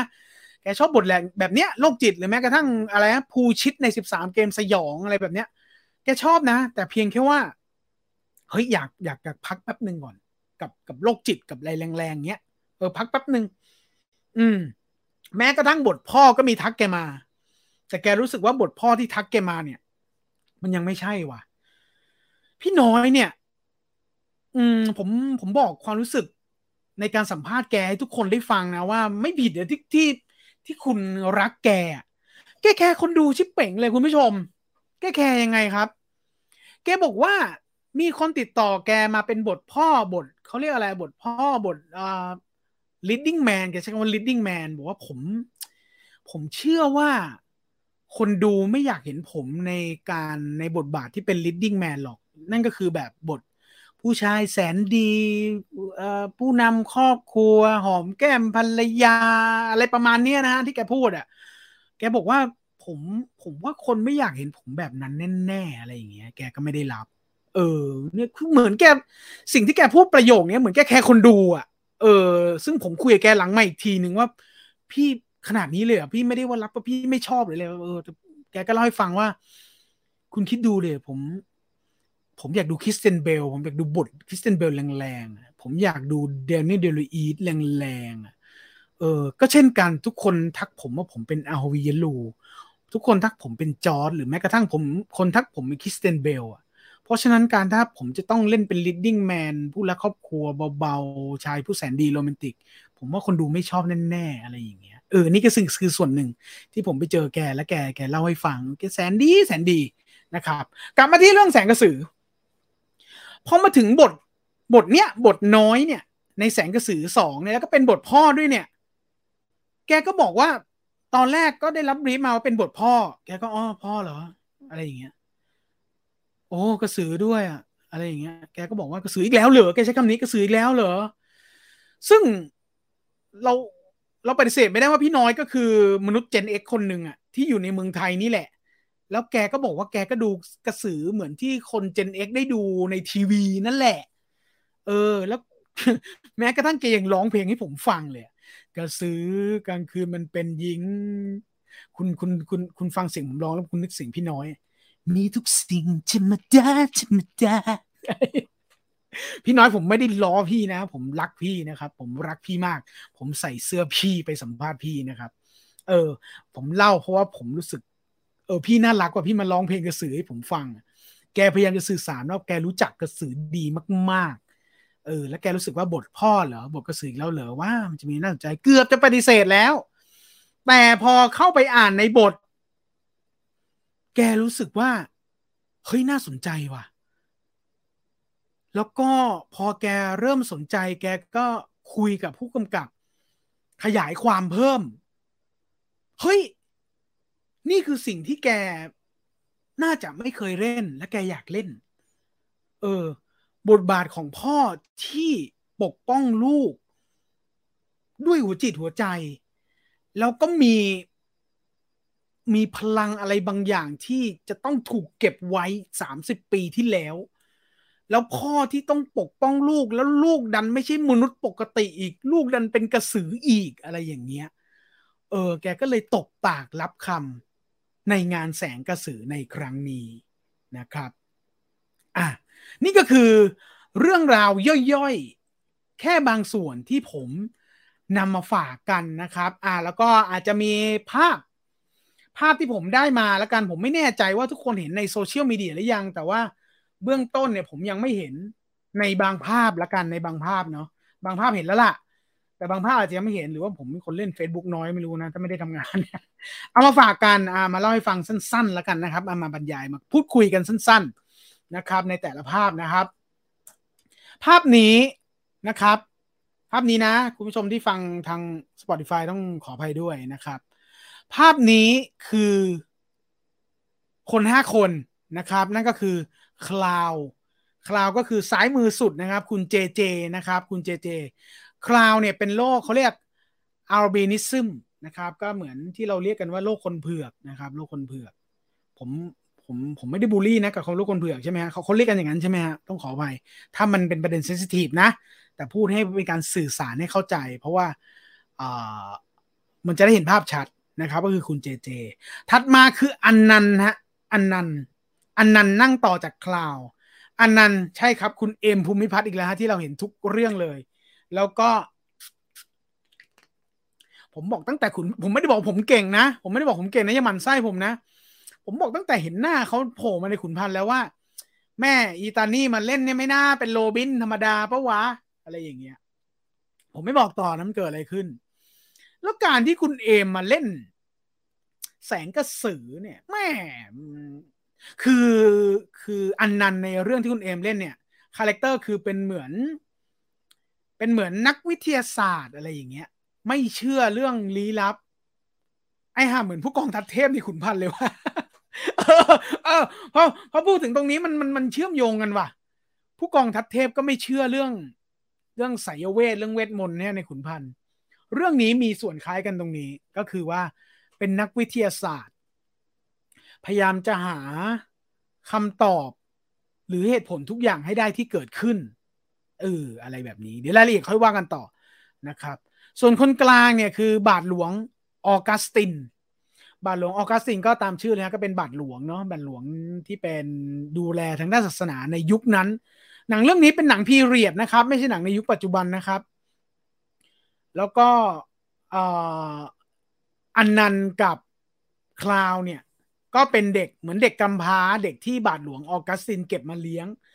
หรืออุปถัมภ์นั่นแหละนะครับแล้วก็อยู่กันแบบพี่น้องก็เหมือนอันนันต์เป็นพี่แล้วก็คลาวเป็นน้องนะครับเป็นเด็กเก็บมาเลี้ยงแล้วก็เป็นเลี้ยงกันแบบพี่น้องถัดมาก็คือน้อยนะฮะน้อยพี่น้อยเรานะครับแล้วก็คนหันหลังเนี่ยก็คงจะเป็นสาวนั่นแหละสาวก็คือคุณนิ้งชัญญานะครับแล้วผิดว่ะ ไม่ผิดนะครับก็แสดงความสัมพันธ์กันอะไรบางอย่างว่าห้าคนนี้มีความสนิทสนมกันนะครับภาพนี้ก็เป็นภาพ น้อยผู้พ่อนะครับที่ตามภาพเนี่ยก็คงจะเฝ้าดูอาการของลูกสาวที่ไม่ใช่มนุษย์ปกตินะครับลูกสาวที่มีเชื้อกระสือมาตั้งแต่กำเนิดอย่างที่ผมบอกว่ากระสือ2ภาคนี้ชัดเจนเลยครับว่าอย่างกระสือภาคแรกเนี่ยเขาได้เชื้อมาตอนโตแล้วสักพักเนาะแต่ว่ากระสือสาวภาคนี้เนี่ยมีเชื้อมาตั้งแต่กำเนิดแล้วก็น้อยผู้พ่อก็ต้องน้อยผู้พ่อเพราะมีอดีตที่มันมืดมนอยู่แล้วเนี่ยพอมีความรักมีลูกเนี่ยก็ต้องคอยเฝ้าดูอาการของลูกอยู่ตลอดเวลาว่ามันเกิดอะไรขึ้นนะครับซึ่งในภาพนี้น่าจะเป็นลูกในวัยเด็กอยู่นะลูกในวัยเด็กอยู่นะครับภาพต่อไปเป็นภาพของสาวนะสาววัยเติบโตแล้วนะครับซึ่งภาคนี้กระสือสาวอย่างที่ผมบอกฮะไม่มีการเก็บงำว่าเป็นกระสือไม่ว่าใช่หรือเปล่าไม่ละฮะไม่เหมือนกระสือสายภาคที่แล้วภาคนี้เนี่ยเขาชัดเจนฮะว่าเขาคือกระสือมาตั้งแต่เด็กเลยแต่ว่าต้องกินยาระงับเอาไว้นะครับซึ่งเขาตีความเลยว่าเป็นกระสือที่เริ่มจากการที่รู้ตัวเป็นกระสือแล้วควบคุมความเป็นกระสือได้แต่แน่นอนว่าพอโตขึ้นร่างกายก็โตขึ้นร่างกายมีฮอร์โมนมากขึ้นไอ้เชื้อกระสือก็แรงขึ้นด้วยอันนี้คือตามข้อมูลแต่จากที่สัมภาษณ์น้องนิ้งเนี่ยน้องนิ้งก็ให้ใจความมาท่อนหนึ่งว่าก็เหมือนอารมณ์คนเราอ่ะพี่บางทีมนุษย์เราธรรมดานี่แหละเวลาโมโหมันก็คุมตัวเองไม่ได้เพราะว่าพี่อะไรอย่างเงี้ยอันนี้คือการจำกัดความของนิ้งที่ค่อนข้างจะชัดเจนว่าเชื้อกระสือมันก็จะอย่างเงี้ย ถ้ามันมีภาวะอะไรแรงก็คงจะควบคุมไม่ได้มั้งอะไรอย่างเงี้ยนะครับทีนี้อันนี้ก็คือไม่มีอะไรก็เป็นภาพของน้อยกับสาวนะฮะในวัยเด็กนี่น่าจะเป็นชุดเดียวกับที่คุณพ่อแอบดูลูกเมื่อสักครู่นี้นะฮะอันนี้คือพาร์ทความรักระหว่างคลาวกับสาวนะครับคลาวกับสาวซึ่งในตัวอย่างเนี่ยมี ในตัวอย่างนี่มีอะไรบางอย่างของคลาวด้วยมีพลังคลาวนี้นอกจากเป็นโรคนี้แล้วเนี่ยเงื่อนไขบางอย่างที่ผู้กำกับทำเอาไว้เนี่ยคลาวมีพลังบางอย่างด้วยนะในตัวอย่างซึ่งอย่างที่ผมบอกว่าตัวอย่างเนี่ยเดี๋ยวไปดูกันในเทเลอร์เรีแอคชั่นสัปดาห์หน้าเราได้ทำข้อมูลไว้แล้วนะครับเดี๋ยวคุณจีนมาเล่าให้ฟังนะครับซึ่งภาพนี้ก็เป็นการแสดงให้เห็นว่าเขาเป็นเพื่อนกันตั้งแต่เด็กเนาะแล้วพอโตขึ้นก็ขยายความรักขยายมาเป็นความรักนะครับเข้าใจซึ่งกันและกันนะครับภาพนี้น่าจะเป็นภาพที่ไม่ใช่ในกองนะครับเพราะว่าคนขวามือก็คือคุณดี้ประภังกรผู้กำกับนะครับคุณดี้ประภังกรผู้กำกับคนขวามือนะครับใส่แว่นนะครับหล่อเท่ตัวจริงหล่อเท่แล้วก็อันนี้ผมไม่ได้บอกเขาเป็นคนนิสัยใจคอยังไงนะครับแต่การเจอแค่วันเดียววันนั้นเนี่ยก็เป็นคนที่สุขุม สุขุมแล้วก็พูดจาแต่ละอันเนี่ยเหมาะกับการเป็นคนโฆษณามากพูดจาแต่ละคำมีเหตุผลมีความคิดมากเป็นคนเงียบๆนะแต่ว่าผมแอบฝากงานไว้นิดนึงตรงนี้ว่านอกเหนือจากสัมภาษณ์เรื่องของแสงกระสือ2แล้วเนี่ยผมสัมภาษณ์เก็บข้อมูลอะไรบางอย่างที่เป็นรายการใหม่ที่อยากจะปั้นในอนาคตด้วยซึ่งได้สัมภาษณ์พี่ดีประภังกรไว้ด้วยในคอนเทนต์อื่นซึ่งเราจะพบว่าแกเป็นคนฮามากด้วยแต่เป็นคนฮาแบบเงียบๆคุณผู้ชมเคยมีเพื่อนสักคนหนึ่งใช่ไหมที่เขาเหมือนเป็นคนเงียบๆอ่ะแต่เวลาเขาฮาเนี่ยเขาเหมือนคนพูดน้อยต่อยหนักอ่ะเขาพูดอะไรมาบางคำแล้วแม่งฮากากเลยอ่ะซึ่งถ้ามีโอกาสผมกำลังจะทำรายการใหม่ขึ้นมาในช่อง Scoop Viewfinder นี่แหละก็รอติดตามให้กำลังใจแล้วกันแต่ไม่รู้เมื่อไหร่นะเพราะว่าไอสิ่งที่ทำอยู่ทุกวันนี้มันก็แทบไม่ทันอยู่แล้วแต่อยากทำอะไรใหม่ๆให้กับช่องเหมือนกันนะครับก็เป็นรสชาติใหม่ที่สนุกสนานมากๆแล้วก็ได้แมททีเรียลที่ดีจากงานในครั้งนี้ด้วยรอติดตามแล้วกันนะครับภาพต่อมา อันนี้ก็ไม่มีอะไรเป็นสาวในลุคมนุษย์ปกติ อันนี้ก็คลาวนะครับคลาวแล้วก็อันนี้ก็เป็นน้อยกับอนันต์นะครับน้อยกับอนันต์ก็อย่างที่ผมบอกไปนะฮะคาแรคเตอร์ก็เป็นพี่ของคลาวนะครับเป็นพี่ของคลาวแล้วก็เป็นนักวิทยาศาสตร์นะครับสาวกับคลาวนะครับ ก็ยังคงความเป็นโรแมนติกเฮอร์เลอร์แล้วก็คนสุดท้ายที่ไม่พูดถึงไม่ได้อีกคนหนึ่งนะครับนั่นก็คือจอห์นวิก โอ้ยไม่ใช่นะครับนั่นก็คือคุณปีเตอร์นพชัยชัยนามซึ่งน่าจะมาในพาร์ทของการไล่ล่าความแอคชั่นนะครับกับบทบาทของพันนะครับเป็นอดีตทหารรับจ้างนะครับเป็นอดีตทหารรับจ้างซึ่งถ้าภาคที่แล้วมีพี่เอ็มสุรศักดิ์ภาคนี้ก็คือคุณปีเตอร์นพชัยนี่แหละครับนะครับก็เดี๋ยวมาดูกันว่าการนำคุณปีเตอร์นพชัยมาเนี่ยมันจะเป็นอย่างไรบ้างในส่วนของแอคชั่นในคราวนี้นะครับก็รอติดตามเรื่องราวของแสงกระสือนะครับสิ้นเดือนนี้เดี๋ยวได้รู้กันว่าจะเป็นอย่างไรสนุกสนานมากน้อยแค่ไหนนะครับแล้วก็ณเวลานี้ทั้งเพจหนังรวมไปทั้งเพจของเนลมิตฟิล์มเนลมิตหนังฟิล์มเองเนี่ยก็เริ่มมีข้อมูลมีอะไรให้เราไปดูต่อกันแล้วนะครับก็ลองไปติดตามเขาได้นะครับแล้วก็ถ้ามีโอกาสผมก็จะกระจายแล้วก็พยายามจะ แบ่งกระจายออกไปว่าเราจะถ่ายทอดข้อมูลที่ไปสัมภาษณ์นักแสดงเหล่านี้ได้อย่างไรแต่ว่าในหลายๆส่วนที่สัมภาษณ์ก็ได้มาพูดคุยกับคุณผู้ชมแล้วเมื่อสักครู่นี้นะภาพนี้เอามาเพราะอะไร ภาพนี้เป็นความแอบประทับใจมาเล่าให้ฟังเล็กๆนะครับ เล่าให้ฟังประทับใจเล็กๆผมมีแอบถามน้องนิ้งนิดนึงว่าเฮ้ยน้องนิ้งครับ มีหนังอันนี้ไม่เกี่ยวกับแสงกระสือแล้วนะมีหนังเรื่องไหนที่เราอยากดูภาคต่อมั่งเออแล้วคำตอบของน้องก็คือเป็นคำตอบที่ผมเซอร์ไพรส์แล้วรู้สึกว่าผมมีพวกแล้วหลังจากที่ผมไม่มีพวกมาร่วมกี่ปีวะ12 ปีหรือเปล่า12-13 ปีก็คือน้องนิ้งบอกว่าอยากดู Last Airbender ไอ้หนังเด็กหัวลูกศรน่ะเออซึ่งแกบอกว่าอยากดูภาคต่อเรื่องนั้นซึ่งผมก็อยากดูเหมือนกันแล้วผมก็ชอบหนังเรื่องนั้นมากแต่ผมก็โดนด่ามาทั้งชีวิตแล้วมึงชอบหนังอะไรวะซึ่งน้องนิ้งเป็นคนแรกในประวัติศาสตร์ที่ผมพูดคุยมาแล้วอยากดูนะครับก็แอบมาเล่าให้ฟังแล้วกันนะครับซึ่งในชุดข้อมูลนี้ไม่น่าจะพับลิกออกไปแล้วอันนี้ก็คือภาพ พี่ดีนะครับพี่ดีผมว่าภาพนี้มาเพราะว่าที่ผมเกริ่นไปเมื่อสักครู่นี้แหละว่า มันมีเรื่องอื่นที่ตามเก็บไว้ให้ตามเก็บมาให้เพื่อจะปั้นรายการใหม่ The Last Airbender ใช่ขอบคุณมากครับซูนสุรเดช The Last Airbender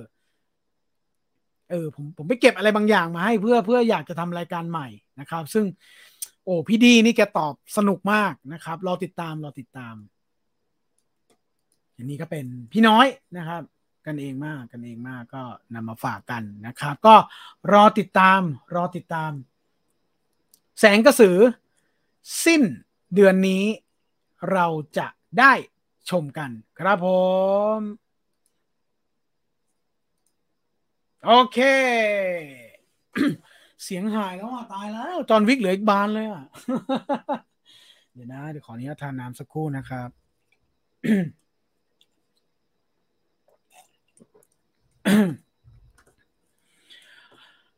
ขออนุญาตพักอ่านข้อความสักครู่นะครับสัก5 นาที 10 นาทีนะครับอย่าลืมนะครับใครที่มี ใครที่เก็บตั๋วขุนพันธ์เอาไว้นะครับเดี๋ยวจบไลฟ์ในอีก ไม่น่านานแต่ว่าเดี๋ยวจะต่อเรื่องจอห์นวิกนะเดี๋ยวจะต่อด้วยเรื่องจอห์นวิกต่อที่ผมนำมาฝากกัน ใครที่มีตั๋วขุนพันธ์ก็ส่งเข้ามาเดี๋ยวผมขึ้นอีเมลให้นะครับเดี๋ยวนะอีเมล viewfinderfanpage@hotmail.com นะครับไหนวะนี่นะครับ ขึ้นไหมมันขึ้นยังอ่ะขึ้นแล้วสิโอเคตั๋วขุนพันธ์นะครับแล้วคุณก็ส่งมาว่าขุนพันธ์ครั้งหน้าคุณอยากเห็นแบบไหนอย่างไรนะครับอยากเห็นแบบไหนอย่างไร ส่งแนบตั๋วขุนพันธ์ภาค 1มาด้วยพร้อมชื่อที่อยู่และเบอร์ติดต่อกับ เดี๋ยวผมจะประกาศท้ายรายการแล้วก็ส่งให้คุณเลยนะครับแล้วคนที่ฟังย้อนหลังก็ส่งกันเข้ามาภายในวันอาทิตย์ 23:59 นาทีแล้วกันนะจ๊ะ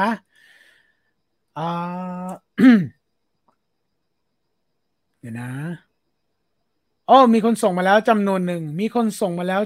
งนะครับยังถือว่าไม่เยอะมากเพราะฉะนั้นใครที่มีตั๋วขุนพันธ์เก็บไว้ในเวลานี้เตรียมส่งเข้ามาได้ครับมาคุยข้อความกันสักครู่นะจ๊ะขออนุญาตขออภัยด้วยนะขออนุญาตคัดมาที่มันใหม่ๆหน่อยแล้วเกี่ยวกับแสงกระสือแล้วกันนะครับ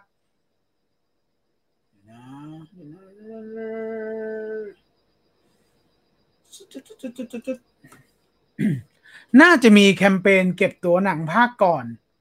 มาแลกส่วนลดตั๋วภาคใหม่จังเลยมันไม่จางไปแล้วหาคุณระดา แต่ไม่แน่นะเดี๋ยวนี้เป็นดิจิตอลแล้วเนาะแล้วเราจะรู้ได้ไงมันจะมีภาคต่อแต่ก็ดีนะน่าสนใจนะเพราะว่าเราจะไม่รู้ว่าครั้งหน้ามันมีภาคต่อไหมแต่เมื่อมันมีอย่างแสงกระสือเนี่ยเมื่อมันมีแล้วเราเก็บตั๋วครั้งที่แล้วไว้ก็น่าอยู่นะน่าสนใจเป็นไอเดียที่ดีนะฮะทำเป็นเล่นไปน่าสนใจนะครับสวัสดีครับคุณชานรงค์แสงกระสือรอบที่แล้วสตูดิโอไหนครับก่อนจะมาเป็นเนรมิตหนัง Transformation ครับพี่จีนโดดอีกแล้วเหรอพี่จีนไปญี่ปุ่นนะครับตอนแรกได้ข่าวว่าจะทำต่อคิดเลยว่าจะเล่าต่อยังไงใช่ครับสงสัยเหมือนกันเลยผมก็เลยเนี่ยเอาพอยต์นี้แหละไปถามมาให้นะครับจอห์นวิกปะทะแบทแมน น้องมินนี่คือความดีงาม ของภาคแรกเลยครับใช่ใช่พี่น้อยเล่นเป็นน้อยใช่ครับ ถ้าเพจเนรมิตไม่ออกมาเผยข้อมูลว่าพี่น้อยแสดงเป็นน้อยผมก็ไม่รู้ว่าหนังจะเล่าต่ออย่างไรใช่กิมมิกนี่เจ๋งเนอะเผลอคนที่คิดอะสมมติถ้าเป็นพี่ดีพุ่งกับคิดเองอะมันเป็นเหมือนไอเดียเล็กๆแต่เป็นบิ๊กไอเดียจังเลยเนาะไหนคนที่รอดแม่งกันน้อยแล้วว่าเอาติดต่อพี่น้อยแม่งเลยมั้ยอะไรอย่างเงี้ยเนาะแล้วมันพี่น้อยรับด้วยอ่ะเจ๋งจังเลยน่าดูน่าดูเห็นว่าภาคนี้เขาจะเล่นแนวไซไฟครับก็เป็นไปได้ก็เป็นไปได้รอดูฮะรอดูเทเลอร์รีแอคชั่นในสัปดาห์หน้าฮะมีอีกชุดข้อมูลมีอีกชุดข้อมูลให้รอติดตามไม่ซ้ำกันมีเหลื่อมกันนิดเดียวสวัสดีครับพี่จีนตลกและคุณไฮสตูดิโอ เออเรื่องนี้จะตบใครไหมครับหมายถึงพี่น้อยเหรอผมก็อยากดูครับใช่น่าดูน่าดูครับ The Last Bender ใช่เจออาถรรพ์เอ็มไนท์ มีแอนิเมชันใน Netflix ครับพี่ตุลอาจจะแก้ขัดได้ผมเห็นแวบๆอยู่เหมือนกันเห็นว่าสนุกด้วยนะเห็นว่าสนุกด้วยกระไรเลยผมดูหนังยังสนุกเพราะฉะนั้นถ้าดูแอนิเมชันก็ยิ่งสนุกเข้าไปใหญ่ถูกไหมฮะ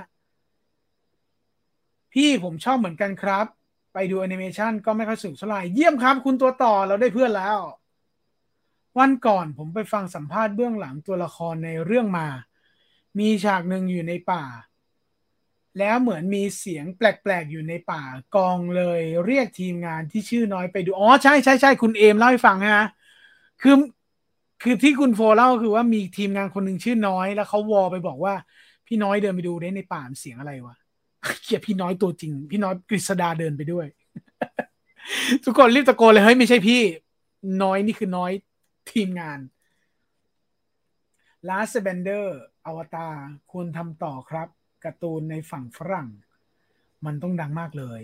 ภาคหนึ่งส่งตัวคุณพันภาคแรกกับสองรวมกับภาคสามได้ไหมครับอันนี้อยากได้รางวัลมากๆเลยเชื่อชิลโคม นี่แกเก็บภาคหนึ่งภาคสองไว้ด้วยจริงๆเหรอเจ๋งอ่ะจิบน้ำหน่อยค่ะไอแล้วเมื่อกี้ผมไอด้วยเหรอขอไปด้วยครับ สักครู่นะครับโหจอห์นวิกมีอีกเพียบเลยอ่ะเดี๋ยวนะ ดีไม่เอาอีวีเดนมาด้วยตายตายตายตายไม่เคยดูภาคแรกดูภาคนี้เลยได้ไหมครับเฮ้ยดูภาคถ้ามีเหลือตั้ง13 วันอ่ะคุณซีเหลือตั้ง13 วันอ่ะผมว่าในเน็ตฟลิกก็มีมั้งใช่ไหมนี่เรากำลังพูดถึงแสงกระสือใช่ไหมครับมีนะผมจำได้ผมเห็นภาคหนึ่งอยู่นะไปดูภาคหนึ่งก่อนก็ดีมั้งครับเพราะว่าภาคกูเปิดสิตั้งนั้นว่ะแล้วไม่เปิดแล้วเออผมว่ามันหาไม่ยากหรอกหาไม่ยากหรอกไปดูภาคหนึ่งก่อนก็ดีฮะเพราะว่ามันเรื่องผมว่าดูภาคสองเลยก็น่าจะรู้เรื่องแหละแต่การที่เราจะไปดูภาคหนึ่งมันคงจะทำให้เก็ตอะไรมากขึ้นนะเนาะสำหรับผมหนังที่รอภาคต่อคือเชอร์ล็อกโฮมของกายริชชี่เฮ้ยเหมือนกันเลยผมชอบมากภาคหนึ่งอ่ะ ฝากพี่ตุลถามเนรมิตหนังฟิล์มให้หน่อยครับว่าหนังคืนหมีค่าลงสตรีมมิ่งเมื่อไหร่ครับและจะได้ลงสตรีมมิ่งไหมพอดีพลาดตอนนั้นฉายโรงอยากดูหนังฆาตกรไทยผมว่าเดี๋ยวต้องลงเชื่อเถอะมันเป็นแล้วเนรมิตหนังฟิล์มเขาก็เป็นค่ายหนังค่ายหนึ่งแล้วเนอะผมว่าเขาต้องผลักดันนะฮะผลักดันแน่นอนฮะผลักดันให้มีฉายแน่นอนครับชาแซมเงียบจังเนาะเงียบเงียบพอสมควรนะมีกระแสในโซเชียลไหมมีแหละแต่มันเงียบเกินไปเนาะมันเงียบทั้งที่กระแสดีนะดีครับพี่ตูนได้ข่าวพี่จีนหนีไปเที่ยวเหรอครับใช่แกไปญี่ปุ่นเนาะเพิ่งมาครับยังทันไหมครับทันครับคุณพันธพงศ์เดี๋ยวมีจอห์นวิกมาฝากให้นะครับทีวีบีจงเจริญว่ะพรุ่งนี้จะไปดูชาแซมดูแล้วมาเล่าให้ฟังด้วยนะครับพี่ตูนเคยดูทีวีซีรีส์ทีวีบีไหมครับเคยดูแต่นานแล้วฮะพี่จีนไปเที่ยวนานไหมครับรอบนี้น่าจะกลับมาทันเมเจอร์คืนขยี้หนังครับภาคหนึ่งซีจีกระสือสวยมากครับดูในโรงเลยไปดูในโรงเลยภาคสองผมว่าก็ทีเด็ดฮะ รอภาคต่อ13เกมสยองมันก็ต้องมีผมว่าคงมีแหละตราบใดที่เรายังมีมะเดี่ยวอยู่อ่ะเรายังมีคุณมะเดี่ยวอยู่อ่ะผมว่าเขาก็ต้องมีแหละ แล้วก็อาจจะมีการปรับเปลี่ยนบทบ้างอะไรอย่างเงี้ยปรับเปลี่ยนบทบ้างแต่ว่าคงจะมีภาคต่อแหละแต่เหมือนเคยได้ยินแว่วๆนะเคยได้ยินแว่วๆว่าแกจะทำอะไรนะ11เออ14เนี่ยมันต้องเปลี่ยนบทแล้วล่ะเพราะว่ามันเคยมีมานานแล้วมันต้องเปลี่ยนแล้วล่ะบทอะแต่เคยได้ยินแกบอกตอน2 ปีที่แล้วช่วงโควิดอะเออว่าจะทำ11ซึ่งจะทำต่อไม่ต่อผมไม่ทราบนะแต่ผมฟังแกไลฟ์อะผมไม่ได้ฟังไปพูดคุยกับแกนะผมไปอ้างว่าเฮ้ยมาเดียวไม่ใช่ครับผมฟังแกไลฟ์นั้นเปิดไปเจอพอดีแกไลฟ์สดแล้วแกบอกว่าแกจะทำ11ซึ่งยังไงต่อไม่รู้แหละเอ่อพรุ่งนี้พี่จีนมาไม่มาพรุ่งนี้พี่ตูนฝากถามพี่อลิสนะครับว่าให้ดูเดอะกอรี่แบบภาคไทยเอ้ยจะไปบังคับเขาได้ยังไงล่ะคุณทักษิณ เออแล้วเดอะกอไม่หรอกฮะอุ้ยการที่ดูหนังซีรีส์ไป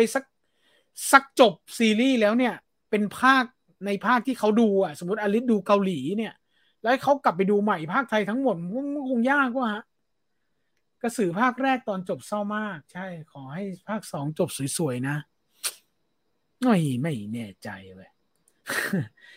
มีเป็นหนังสั้น12เกมสยามใช่12มีไปแล้วไง12มีไปแล้วนะครับอ่ะกระนั้นเลยเดี๋ยวเสียงจะหมดไปกว่านี้เดี๋ยวผมนำเรื่องราวของจอห์นวิกมาฝากกันต่อเลยแล้วกันนะครับเสียงผมโอเคใช่ไหมผมห่างจากไมค์เยอะพอสมควรเสียงยังชัดอยู่ใช่ไหมครับเพราะว่ามันมีช่วงหนึ่งเสียงใกล้มากแล้วมันพีคไงเสียงโอเคใช่ไหมเสียงถ้าเสียงเบาเกินไปทักได้นะครับโอเคเดี๋ยวจะนำเรื่องราวของจอห์นวิกมาฝากต่อกันเลยในค่ำคืนนี้นะครับซึ่งเชื่อว่าก็จะมีบางชุดข้อมูลที่บางคนทราบแล้วแล้วบางคนยังไม่ทราบ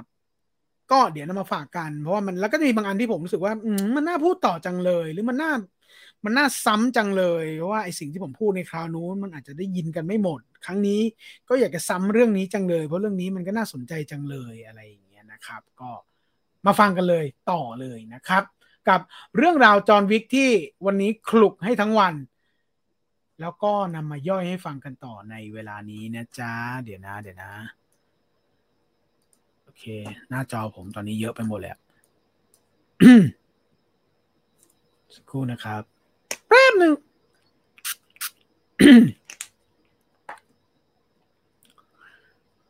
โอ้โหฉีดแรงหูวิ้งเลยว่ะหูวิ้งเลยวิ้งเลย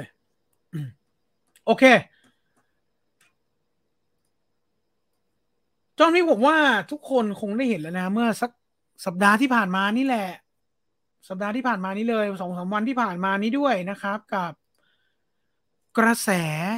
คะแนนที่เกิดขึ้นทาง Rotten Tomato นะครับ90คะแนนนะครับซึ่งภาพที่ผมขึ้นนะเวลานี้เนี่ยมันขยับขึ้นไปอีกฮะเป็น91ก็เป็นหนังในฝากฝั่งที่อาจจะเป็นฝากฝั่งที่น้อยหน่อยน้อยกว่ามั้งฮะที่เปิดตัวมาคะแนนแล้วไม่ลดลงมีหลายเรื่องฮะที่เปิดตัวคะแนนสูงแล้วมันค่อยๆลงมาเรื่อยๆบางเรื่องเนี่ยมันจากแดงลงมาเขียวเน่าเลยก็มีนะครับแต่จอห์นวิกเนี่ยการที่มันเปิดตัวในวันแรก90%เนี่ยแล้วณเวลาเนี้ยสดๆณเวลานี้เนี่ยมันขึ้นมา91เนี่ยแม้ว่ามันจะเป็นเปอร์เซ็นต์เดียวเนี่ยก็ถือว่าเฮ้ยทิศทางตรงนี้มันเริ่มสะกิดอะไรบางอย่างแล้วว่าเฮ้ยมันสวยงามน่าสนใจแหละจากที่ผมเชื่อว่าไม่มีใครไม่สนใจมั้งฮะอาจจะเป็นส่วนน้อยที่แบบไม่เห็นหนุกเลยอะไรเงี้ยผมว่าส่วนรวมเนี่ยโดยเฉพาะคอแอคชั่นเนี่ยแหมใครๆก็อยากดูต่อนะครับจอห์นวิกเนี่ยนอกจากเปิดตัวด้วยคะแนนที่สวยงามไปแล้วเนี่ยมันมีอยู่รอบหนึ่งฮะที่โรงภาพยนตร์พาราเมาต์เมืองออสตินเท็กซัสหลังจากที่หนังฉายไปเกือบ3 ชั่วโมงนะ169 นาทีอะคุณผู้ชม3 ชั่วโมงคือ180เนาะ 169นาทีมันก็คือหย่อนไป11นาทีครบ3ชั่วโมงแต่บรรยากาศในเวลานั้นเนี่ยเขาเล่าว่าพอหนังจบเนี่ยแฟนๆในโรงเนี่ยต่างพร้อมใจกัน standing ovation กันเมื่อเครดิตขึ้น standing ovation ก็คือการยืนขึ้นปรบมือ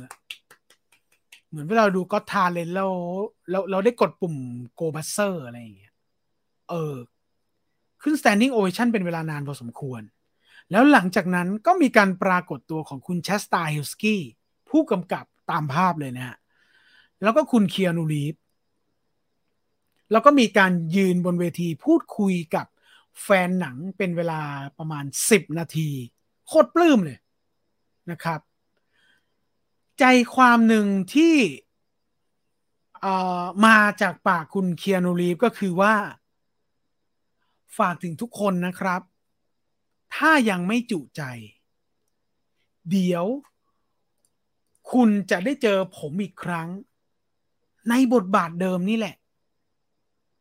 ถ้าคุณยังไม่จุใจกับผมในบทบาทของจอห์นวิกเดี๋ยวผมจะกลับมาอีกครั้งหนึ่งกลับมาในภาค5เหรอไม่ใช่ครับภาค5เนี่ยแอบเริ่มเห็นแล้วคือโอเคตอนภาค3เราได้ยินก่อนหน้านั้นว่ามันจะจบแล้วแต่พอภาค3มันสำเร็จเราก็ได้ยินแล้วว่ามันจะมี4กับ5ต่อในเวลานั้นแล้วมันก็เริ่มมีการทำภาค4ต่อแล้วเขาก็มีการปล่อยข่าวต่อมีภาค5แน่นอนแต่ณเวลาล่าสุดเนี่ยเหมือนผมได้ยินแล้วว่าคุณเชสตาฮิลสกี้เนี่ยแกก็แบบไม่ได้จะเลิกนะไม่เชิงจะเลิกนะแกรู้สึกว่าแกก็อิ่มพอสมควรเพราะว่าเข้าใจเนาะแกเหมือนแกปล่อยของแบบเยอะมากในภาคนี้ไปจนหมดเกลี้ยงแล้วอะเต็มข้องอเต็มขั้นแล้วอะ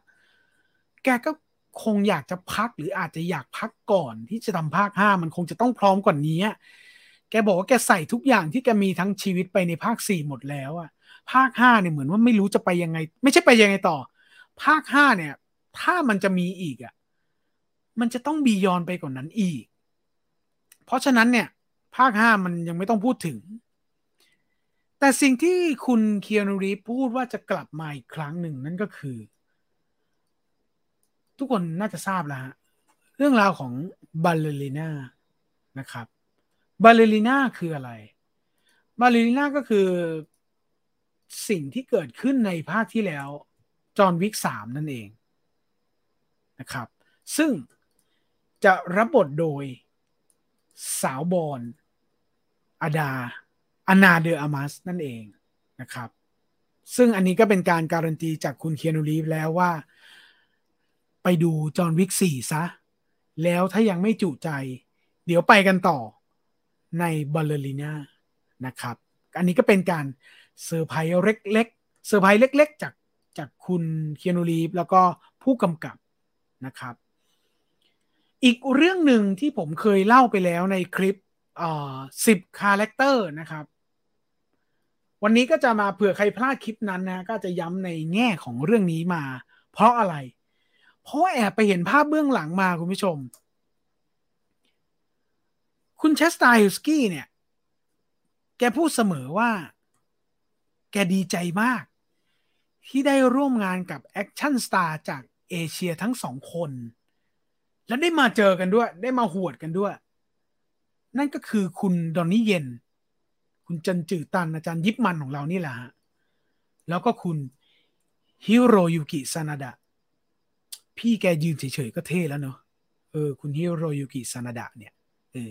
เติมให้นิดนึงนะฮะหลังจากที่ผมเล่าไปแล้วอันนี้สำหรับใครที่ยังไม่ได้ฟังนะครับคุณฮิโรยุกิซานาดะเนี่ยเป็นบุคคลหนึ่งที่คุณเชสตาฮิลสกี้ผู้กำกับเนี่ยปลื้มมานานแล้วก็ทาบทามมาตั้งแต่ภาค3แล้วแต่พอจะเปิดกล้องเนี่ยคุณฮิโรยุกิซานาดะดันประสบอุบัติเหตุมีปัญหาเรื่องเอ็นร้อยหวายก็เลยได้ไม่มีโอกาสได้มาร่วมงานในภาคที่แล้วส้มมันก็เลยไปหล่นที่คุณมาร์คดาคัสคอร์สในภาคที่แล้วนะครับอิตาซิโร่หัวโล้นนั่นแหละนะครับแต่พอได้มีการ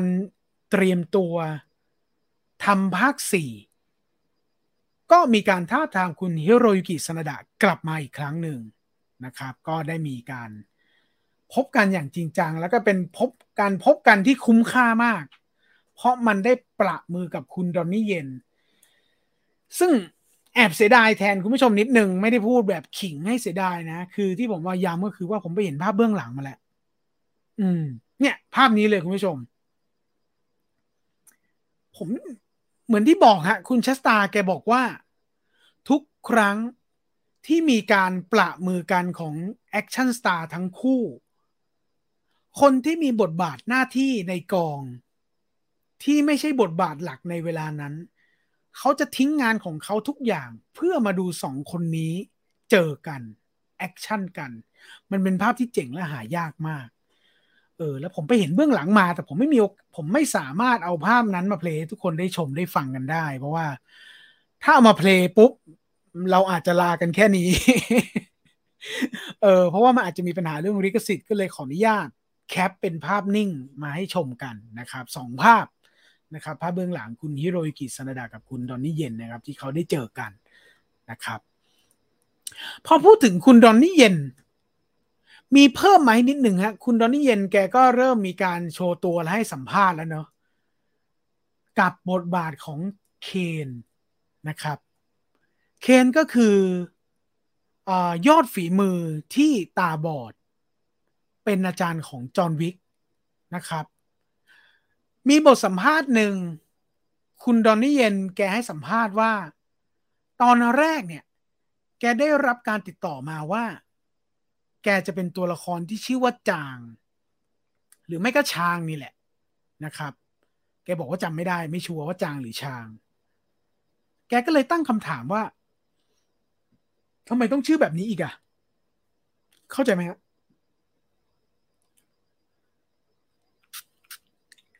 ทำไมต้องชื่อแบบนี้อีกหมายความว่าทำไมมันต้องเป็นชื่อจีนเอเชียอีกล่ะเสื้อผ้าก็เหมือนกันนอกจากบทของชางหรือจางแล้วเนี่ยชื่อที่แกรู้สึกว่ามันไม่ต้องเอเชียแล้วมั้งเสื้อผ้าที่ส่งมาให้ดูคาแรคเตอร์ที่ให้ส่งมาให้ดูเนี่ยมันเป็นเสื้อคอจีนคือแสดงความเป็นเอเชียเต็มข้อเลยซึ่งผมว่าในมุมของคุณชัสตาฮิสกี้แกก็คงหวังดีมั้งอยากจะแบบโชว์ความเป็นเอเชียหรืออะไรแบบนี้นะผมเดานะแต่คุณดอนนี่เย็นแกมองต่างเนี่ยคุณดูภาพนี้ดิ เนี่ยมันคือแบบเนี้ยเสื้อคอจีนอ่ะแล้วก็แบบเนี้ยแล้วก็เป็นยอดฝีมืออ่ะมันคืออาจารย์ยิปมันเลยอ่ะมันแค่อาจารย์ยิปมันที่ใส่แว่นดำอ่ะซึ่งผมว่าคุณดอนนี่เย็นแกก็คงมองออกแหละว่ามันจะต่างอะไรกับยิปมันใส่แว่นวะอะไรแบบเนี้ยแกก็บอกกับคุณแชสตาฮิสกี้ว่าคุณนี่มันหนังจอห์นวิกนะเว้ยมันจะต้องแต่งตัวเท่แบบสมัยใหม่สิวะมันจะต้องใส่สูทสิหนังจอห์นวิกอ่ะเนี่ยแล้วแกก็บอกว่าผมรู้สึกดีใจและภูมิใจมากว่าประโยคที่ผมพูดไปเนี่ยคุณแชสตาฮิสุกี้แกโอเคทันทีแกเปลี่ยนให้ทันทีเลยเดี๋ยวนั้นเลยเออไม่ต้องชื่อชางแล้วชื่อเคนไปเลยไม่ต้องใส่คอจีนแล้วต้องใส่สูทแบบจอห์นวิกไปเลยนี่คือความใจกว้างหรือบรรยากาศการทำงานที่ผู้กำกับกับนักแสดงร่วมกันเป็นพาร์ทเล็กๆพาร์ทหนึ่งที่ก็แอบประทับใจในการทำงานในส่วนนี้มีเกร็ดของเคนเพิ่มให้นิดหนึ่งครับเคนเป็นตัวละครที่ได้รับแรงบันดาลใจมาจากไหนส่วนหนึ่งเคนเนี่ยได้รับแรงบันดาลใจมาจากซาโตะอิชิซามูไรตาบอดนั่นเองนะครับซามูไรในตำนานญี่ปุ่นที่ซ่อนดาบคาตานะไว้ในไม้เท้านั่นแหละครับเออแล้วก็อีกพาร์ทหนึ่งนะกว่าจะเป็นเคนเนี่ยก็อินสปายมาจากตัวละครอาจงครับคุณโจหวนฟ้าในเดอะคิลเลอร์นั่นเองนะครับอันเนี้ยจะเป็นอินสปายเล็กๆ2 อันนะครับที่จะเป็นเคนหรือเป็นจางหรือเป็นชางในก่อนหน้านั้น แล้วมันมีพาร์ทเล็กๆซึ่งอันเนี้ยผมไม่ชัวร์แต่มาฝากเผื่อไว้ด้วยนอกจากตัวละครของซาโตอิชิแล้วก็อาจงแล้วเนี่ยมันมีอีกนิดนึงด้วยนั่นก็คือภาพฟุตเทจบูตลีใส่สูทเทสหน้ากล้องอันนี้มันเป็นข้อมูลติ่งข้อมูลที่นำมาฝากซึ่งเป็นส่วนที่ก่อนจะเป็นเคนในเวลานี้แต่ย้ำนะครับว่าไอการที่เคนปัจจุบันที่เราจะได้ดูกันในไม่นานนี้ที่ใส่สูทเนี่ยมันเป็นการแชร์จากคุณดอนนี่เย็นนะว่าไม่เอาคอจีแล้วจอห์นวิกมันต้องใส่สูทนั่นแหละฮะมันก็คือเรื่องราวของเคนหรือคุณจอห์นวิกที่กระแสวิจารณ์แรกเนี่ยมันดีเหลือเกินแล้วคนที่ติดอันดับผมแทบจะพูดว่าเป็นอันดับหนึ่งได้เลยที่คนกล่าวขวัญถึงที่ดูรอบแรกก็คือคุณดอนนี่เย็นนี่แหละครับว่าเป็นแบบทีเด็ดของเรื่องจริงๆก็ต้องรอติดตามนะครับ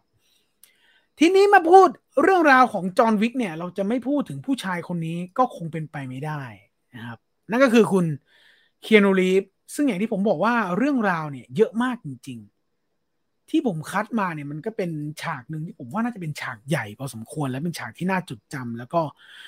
เป็นฉากที่ผมรอคอยพอสมควรนะนั่นก็คือฉากแอคชั่นขับรถไล่ล่าประตูชัยกลางกรุงปารีสเป็นฉากขับรถนี่แหละฮะทุกคนคงได้ดูตัวอย่างกันแล้วล่ะนะฮะแล้วมันก็จะมีนอกจากแกขับแบบผาดโผนประตูหลุดแล้วเนี่ยมันจะมีเนี่ยคุณผู้ชมตามภาพเลยอะที่เขากระทืบกันกลางถนนน่ะแล้วมันไม่ใช่ถนนริมถนนนะมันเป็นถนนที่มีรถขับอยู่ด้วยอ่ะมันเนี่ยอย่างที่บอกฮะภาค4มันไปขนาดนี้แล้วอ่ะมันก็ไม่ผิดหรอกป่ะฮะที่พุ่งกับเชสตาฮิลสกี้แกไม่มีไอเดียเหลือไปต่อภาค5แล้วอะคือพล็อตเรื่องอีกเรื่องหนึ่งนะไอการที่จะยัดแอคชั่นมาเต็มข้อแบบนี้เนี่ยผมว่าแกก็นึกไอเดียไม่ออกแล้วป่ะวะไปสู้กันกลางถนนน่ะแล้วที่ผมชอบมากผมว่าทุกคนก็ชอบเอาดิผมยัดให้เลยว่าทุกคนต้องชอบนั่นก็คือฉากถนนที่คนดูตัวอย่างแล้วอะฉากนี้มีใครไม่ชอบบ้างวะเนี่ยฉากน้องหมาเบลเจียนเนี่ยน้องหมาพันธุ์เบลเจียนเนี่ยกระโดดอยู่บนรถเนี่ยเอามาได้ยังไงวะคิดได้ไงวะมันเป็นจุดเล็กๆที่แบบมันเป็นการต่อยอดมันเป็นการบียอนแล้วบียอนอีกอะบียอนซ้ำๆอะคือฉากขับรถผ่านโผนก็แล้วนะแล้วกระทืบมันกลางถนนด้วยนะแล้วขณะที่ต่อยกันรถแม่งวิ่งวิวไปมาแล้วก็มีไอ้เชี่ยแล้วมันสมจริงถึงขั้นว่าขณะที่สู้กันแม่งมีคนโดนชนด้วยอะไรอย่างเงี้ยแล้วก็มีย้อนไปอีกก็เอาน้องหมาด้วยที่แบบหมามันก็คือเวลาเราพูดถึงจอห์นวิคคนก็ชอบอำนะว่าแม่งเรื่องมาถึงตรงนี้เพราะหมาตัวเดียวอะไรอย่างเงี้ยแต่ว่ามันก็ต้องทุกภาคมันก็จะมีหมาปรากฏอยู่ตลอดภาคนี้ก็จะมีสุนัขพันธุ์เบลเจียนมานะครับมีเกร็ดที่นิดนึงว่าสุนัขพันธุ์เบลเจียนมารินัวเนี่ยในฉากเนี้ยเบื้องหลังเขามี5 ตัวนะแต่ว่ามันเหมือนเป็นตัวเล่นแทนกันอ่ะมีทั้งหมด5 ตัวนะครับกลับมาต่อที่ฉากที่ว่าเนี่ยนะฮะฉากนี้เนี่ยมันไม่ได้มากันง่ายๆนะครับฉากนี้มันมาจากการซ้อมของคุณคินูรีฟเป็นเวลา9 เดือนนะเป็นเวลา9 เดือนสิ่งที่พิสูจน์ได้คือภาพนี้ถ้ามองเห็นชัดผมขยายให้ดูตั้งแต่แกผมเข้าแกอย่างกับเป็นแจ็คคราเวนในสปีดอะ ตั้งแต่ผมสั้นเลี่ยนเตียนอะผมเพิ่งไปนั่งสังเกตว่าเฮ้ยผมแกสั้นเตียนเลยนี่หว่าผมก็ไปนั่งไล่นึกนะไอ้แกเล่นหนังเรื่องไหนก่อนหน้านั้นวะสัก9 เดือนหรือยุค2-3 ปีที่แล้ววะแล้วผมทรงเนี้ยสั้นเตียนเนี่ยบิลแอนเท็ดแกก็ไม่ได้ผมสั้นนี่หว่าเนี่ยเห็นไหมผมสั้นเตียนเลยแต่ไม่เป็นไรนะไม่ใช่ใจความสำคัญอันนี้แค่แบบคิดเล่นๆนะแกไปผมสั้นตั้งแต่เมื่อไหร่ยังไงตอนไหนวะหรือเล่นแมทริกแล้วโกนหัวเป็นนีโอก็ไม่รู้อันนี้ไม่รู้ช่างมันไม่ใช่ใจความสำคัญแต่ว่าก็เป็นชุดข้อมูลที่ให้รู้ว่าแกให้เวลากับการซ้อมขับรถครั้งเนี้ยเป็นเวลา9 เดือนซ้อมอะไรตามข้อมูลเขาบอกว่าเป็นการซ้อมดริฟต์รถ 180องศาและ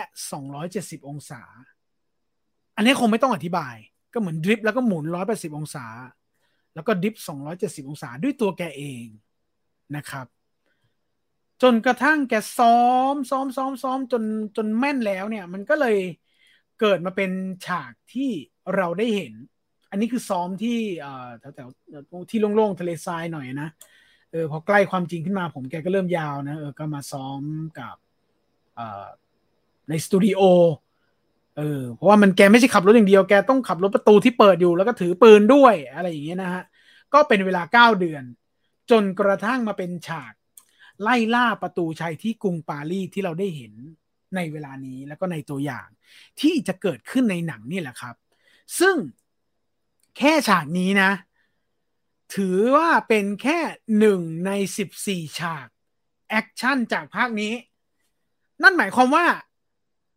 จอห์นวิก4ที่คุณจะได้ดูเนี่ย169นาทีเนี่ยมีฉากแอคชั่นถึง14ฉาก14ฉากมากน้อยยังไงวะตามข้อมูลถ้าผมดูมาไม่ผิดเนี่ยเหมือนเห็นแวบๆว่ามากกว่าภาคที่แล้ว3 หรือ 4เท่านั่นหมายความว่าภาคที่แล้วมีฉากแอคชั่นประมาณ3 ถึง 4ฉากอะไรประมาณนี้นะฮะอันนี้ด้วยการคาดคะเนแต่ภาคนี้มีฉากแอคชั่นถึง14ฉากก็ไปนึกไปเนาไปเดาไปดีไซน์เอาเองว่ามันจะมากน้อยแค่ไหนแต่ได้ยินว่ามันมีการลองเทคด้วยนะคุณผู้ชมมีการลองเทคด้วยไม่น้อยนะไม่ได้หมายความว่ามันจะมีลองเทคทุกฉากนะฮะแต่มันจะมีการลองเทคอยู่หลายฉากพอสมควรอันนี้ที่ผมพูดเมื่อสักครู่อ่ะเนี่ย มันมีฉากที่มันกระทืบมันกลางถนนน่ะแล้วมันไม่ได้กระทืบกันเอาหล่อทุกคนจะเนี่ยมันกระทืบไปกระทืบมาไม่มีรถชนกระเด็นล่วงระนาวเลยซึ่งคุณเคียนูรีฟแกก็มาเล่าความจริงด้วยว่าไอ้ฉากเนี้ยมีสตันท์โดนรถชนจริงๆด้วยจนต้องเข้าโรงพยาบาลอันนี้ก็เป็นสิ่งที่พิสูจน์ว่ามันก็เห็นใจคนทำงานว่าอาชีพสตันท์เนี่ยมันก็ไม่แปลกเนาะที่ทั้งเมืองนอกและเมืองไทยเนี่ยไม่ต้องพูดถึงอยู่แล้วเมืองนอกเนี่ยเขาก็ออกมาเรียกร้องนะว่ารางวัลออสการ์เนี่ยมันควรจะมีรางวัลสตันท์ได้แล้ววะคนที่เรียกร้องก็เป็นคุณเคียนูรีฟนี่แหละว่าออสการ์มันควรจะมีรางวัลให้กับสตันท์แมนอะไรพวกนี้ได้แล้วอะไรอย่างเงี้ยนะครับก็นำมาฝากกันว่านี่เป็นอีกฉากหนึ่งที่ผมรอดูพอสมควรเลยนะครับภาพนี้เนี่ยถ้าตามข้อมูลไม่ผิดนะครับก็เป็นภาพจากฉากที่คุณเคียนูรีฟมาเล่าให้ฟังว่าเป็นฉากหนึ่งที่เขากดดันมากที่สุดเพราะอะไรครับมันลิงก์จากที่ผมพูดเมื่อสักครู่นี้ก็เป็นอีกหนึ่งฉากแอคชั่นที่เขาใช้การถ่ายแบบลองเทคเห็นไหมฮะนอกจากประตูชัยเมื่อสักครู่แล้วที่เป็นฉากยาวๆแล้วเนี่ยฉากที่เป็นฉากลองเทคจริงๆมันคือฉากนี้เขาใช้ภาพนี้นะฮะเขาใช้คำนิยามว่าเป็น God Eye View เป็น God Eye View ก็รายละเอียดเนี่ยคงไม่มีมากกว่านี้หรืออาจจะมีมากกว่านี้นิดหน่อยเดี๋ยวคงไปรอชมกันในหนังอีกทีหนึ่งว่าอีฉากลองเทค God Eye View เนี่ยของจริงมันจะออกเป็นอย่างไรซึ่งคุณเคียนูรีฟแกบอกเองว่าโคตรกดดันเลยลองเทคเนาะมันลองเทคอะคุณผู้ชมนะฮะแล้วนี่ก็เป็นภาพที่แกสารภาพอีกเรื่องหนึ่งว่าฉาก โอ้ยเราก็ไปขำเขาเนาะฉากเป็นฉากที่แกฟาดสตันด้วยกระบอง2 ท่อนแล้วหัวแตกจริง โอ้ยว่ามึงได้โรเล็กแล้วหลายคนเนี้ย นะฮะก็พอมันผ่านไปแล้วมันก็เล่าเหมือนตลกนะแต่เวลานั้นแกคงเครียดแหละเพราะว่าด้วยความที่เคียนูรีฟใครๆก็ทราบนะแกเป็นคนหัวใจทองคำแกก็คงจะเจ็บแทนสตันนะแล้วคงมีการขอโทษขอโพยแล้วก็ปลอบใจกันเต็มที่นะฮะนี่ขนาดแกฝึกฝนนะฮะแกฝึกฝนมานานมากนะแกฝึกฝนใช้เวลา12 เดือนคุณผู้ชมนอกจากไอ้ฉากขับรถ9 เดือนแล้วเนี่ยก่อนเปิดกล้องเนี่ยแกใช้เวลา10 12 สัปดาห์ในการซ้อมอาวุธทั้งหลายก่อนจะเปิดกล้องจริงเพื่อ คุ้นชินคุ้นเคยโดยเฉพาะเรื่องราวของกระบองสองท่อนนะครับซึ่งมันไม่ได้มีแต่ควงไงกระบองสองท่อนเนี่ยอย่างตามภาพเนี่ยในภาพเคลื่อนไหวจริงๆเนี่ยมันเป็นภาพที่ใช้กระบองสองท่อนนอกจากหวดควงแล้วฟาดเนี่ยมันจะต้องมีการแบบใช้ลีลาการล็อกคอแล้วก็เอามาตีลังกามาอะไรอย่างเงี้ยถือว่านอกจากความแอคชั่นเนี่ยความบู๊ความเนื้อถึงเนื้อเนี่ยมันก็มีการซ้อมที่ค่อนข้างจะนานพอสมควรเลยทีเดียวนะครับคุณเทียนบอกว่าที่หัวเกรียนน่าจะเป็นจากแมทริกเนาะแมทริกใช่แมทริกภาพแรกในกองนะครับซึ่งตอนนั้นใครที่หลายคนจะทราบนะซึ่งในเวลานั้นตอนแรกเขาจะเป็นวันเคียนูรีฟเดย์เนอะจะเป็นวันที่จอห์นวิก4กับแมทริก4ฉายพร้อมกันในวันเดียวนะแต่พอมาเจอโควิดปุ๊บทุกอย่างก็กระจายออกไปนะครับซึ่งนอกเหนือจากนั้นแล้วเนี่ยก็มีการยืนยันสุดท้ายว่าแม้ว่าจอห์นวิกภาคนี้จะเป็นภาคที่4เขาเปิดเผยข้อมูลเพิ่มเติมว่าเป็นภาค4ก็จริงแต่จะเป็นก้าวแรกของการขยายจักรวาลนักฆ่าเหมือนที่คุณคีนูรีฟเปิดเผยเมื่อตอนต้นที่ผมเล่าไปให้ฟังเป็นการขยายจักรวาลนักฆ่าซึ่งเราเห็นแล้วฮะว่าเดี๋ยวจะมีบัลเลริน่าแยกออกมาแล้วก็จะมีซีรีส์ The Continental ออกมาด้วยนะครับก็เชื่อว่าจอห์นวิก4เนี่ยหลังจากที่เราได้ดูแล้วเนี่ยตอนท้ายเนี่ยมันคงจะปลายเปิดแบบโคตรเปิดคืออีภาค2เนี่ยเราเห็นชัดแล้วตั้งแต่ภาค2เป็นต้นมาเนี่ยเราเห็นแล้วว่าไอตอนท้ายเนี่ยโอ้โหโคตรเปิด2 3นี่ก็เปิดหนักเลยผมว่า4เนี่ยเปิดแบบยิ่งเป็นการที่เขาบอกว่าเป็นการขยายจักรวาลนักฆ่าเนี่ยผมว่าโคตรเปิดนะครับก็รอติดตามว่าในคราวนี้เนี่ยมันจะเป็นการขยายมากน้อยแค่ไหนแล้วมีฉากแอคชั่นที่มัน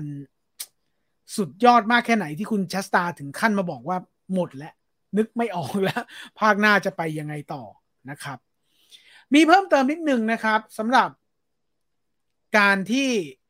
ดูแลเอาใจใส่จิตใจชาวบ้านเขาทั้งคุณเคียนูรีฟและคุณชัสตาฮิลสกี้นะแกบอกว่าการที่แฟรนไชส์จอห์นวิกเนี่ยพยายามใช้ CG ให้น้อยที่สุดเนี่ยเขาไม่ได้บอกว่าเขาแอนตี้นะเขาไม่ได้แอนตี้การใช้ CG แต่เป็นเพราะว่าไม่มีอะไรจะสู้หยาดเหงื่อและแรงกายที่ต้องแลกมาเพื่อความสมจริงได้คุณเชสไตน์เซลสกี้แกเพิ่มตรงที่ว่าทุกครั้งที่ทำจอห์นวิกสิ่งที่เกิดในฉากแอคชั่นที่เป็นที่ทุกคนจดจำมาจนถึงทุกวันนี้ความดีที่สุดของงานแอคชั่นจากจอห์นวิกมันเกิดขึ้นจากความไม่ตั้งใจซะส่วนใหญ่พูดง่ายๆก็คือฉากแอคชั่นที่ทุกคนจดจำได้เนี่ยหลายครั้งมันมาจากการเล่นเองและมาจากการด้นสดหน้ากองทั้งนั้นนี่คือการเปิดเผยจากคุณชัสตาฮิลสกี้ผู้กำกับแล้วก็คุณคีนูรีฟว่าที่ไม่ใช้ CG ฉันไม่ได้แอนตี้นะแต่ไม่ได้แอนตี้นะแต่ไอ้ที่เห็นกันแล้วเจ๋งๆมันด้นสดแล้วมันเจ๋งไงนะครับก็เป็นการขยายความว่าทำไมเขาถึงยังคงเล่นสดเล่นเองจนถึงทุกวันนี้นะครับส่งท้ายกันด้วยภาพน่ารักปิดท้ายแล้วกันนะครับกับพอหนังเริ่มใกล้ฉายเนาะก็มีการเริ่มไปออกรายการดังๆไปโชว์ตัวเนาะแล้วนี่ก็เป็นภาพจากรายการ The Tonight Show ของคุณจิมมี่ฟัลลอนนะแล้วก็พูดคุยกับคุณคีนูรีฟภาพนี้เป็นภาพที่คุณคีนูรีฟแกเรียกตัวเองว่าแอมปั๊ปปี้คิง นะครับก็ดูมุ้งมิ้งน่ารักดีนะครับก็เหมาะกับความเป็นคุณคีนูรีฟที่หลายๆคนชื่นชอบและหลงรักนะครับที่เรานำมาฝากกันในวันนี้นะครับก็อย่าลืมไปติดตามเขาเลื่อนฉายมาเร็วขึ้นเนาะเขาเลื่อนฉายมาเร็วขึ้นเป็นวันที่22นั่นก็คือวันพุธหน้าและพุธที่22นี้ก็ไปติดตามชมกันนะครับทุกโรงภาพยนตร์มีแอบให้ดูนิดนึงแล้วกันตอนแรกจะไม่ให้ดูให้ดูแล้วกันครับแต่ว่ายังไม่สัญญาว่าจะเอามาแจกนะเพราะว่ายังไม่ได้ของจริงมาถ้าได้ของจริงแล้วเดี๋ยวผมมาบอกอีกทีแล้วกันอันนี้เป็นภาพตัวอย่างเสื้อยังไม่ได้ของจริงมาถ้าได้ของจริงมาเมื่อไหร่เดี๋ยวจะหาเรื่องมาแจกแล้วกันใช้คำว่าหาเรื่องมาแจกอาจจะเป็นในไลฟ์นี้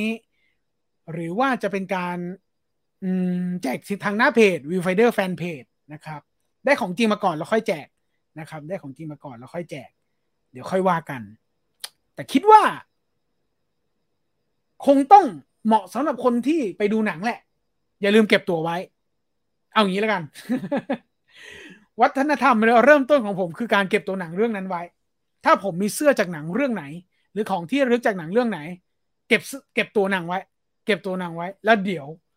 มาว่ากันเมื่อผมได้เสื้อแล้วกันนะจ๊ะรออย่างอดทน สักครู่นะครับเฮ้ยมันผ่านไปได้ว่ะแกตอนแรกฉันนึกว่าฉันไม่ไหวแล้วนะเป็นการดูดน้ำเสียงดังที่น่ารังเกียจมากเดี๋ยวนะครับสักครู่นะครับ ขออภัยลืมปิดไมค์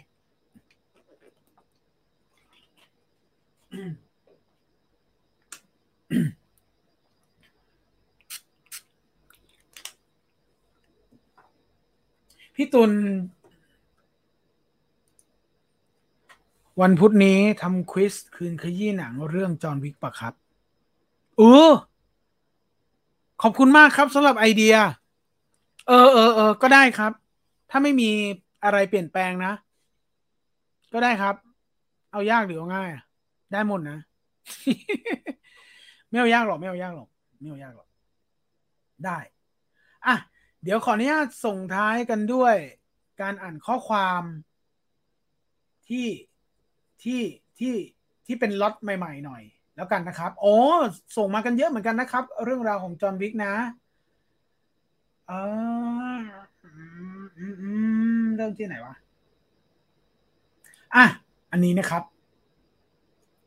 คุณเซียวในขออภัยถ้าอ่านผิดนะครับไปดูชาแซมมา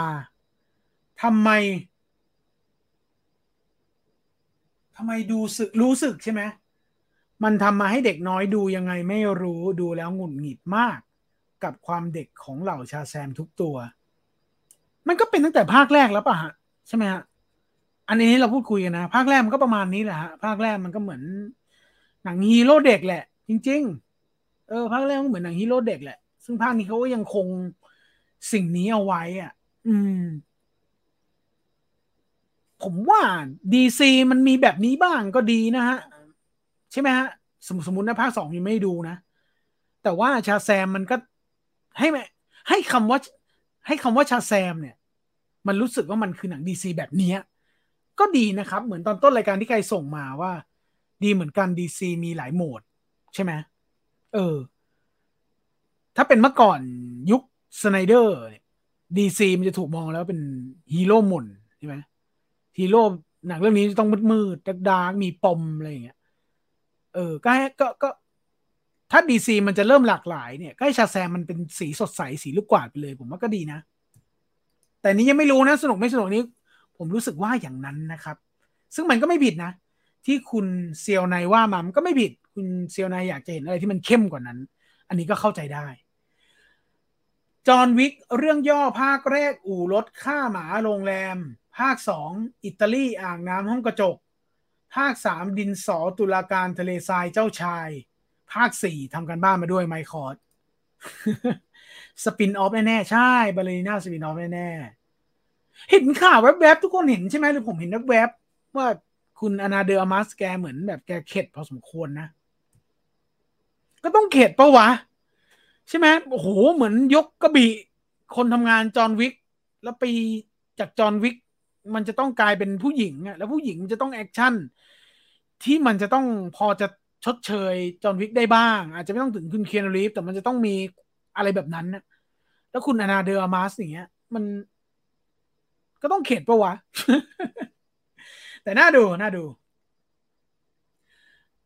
ตอนดูภาคแรกคุณภาพหนังแผ่นจนไม่คิดว่าจะได้ไปไกลขนาดนี้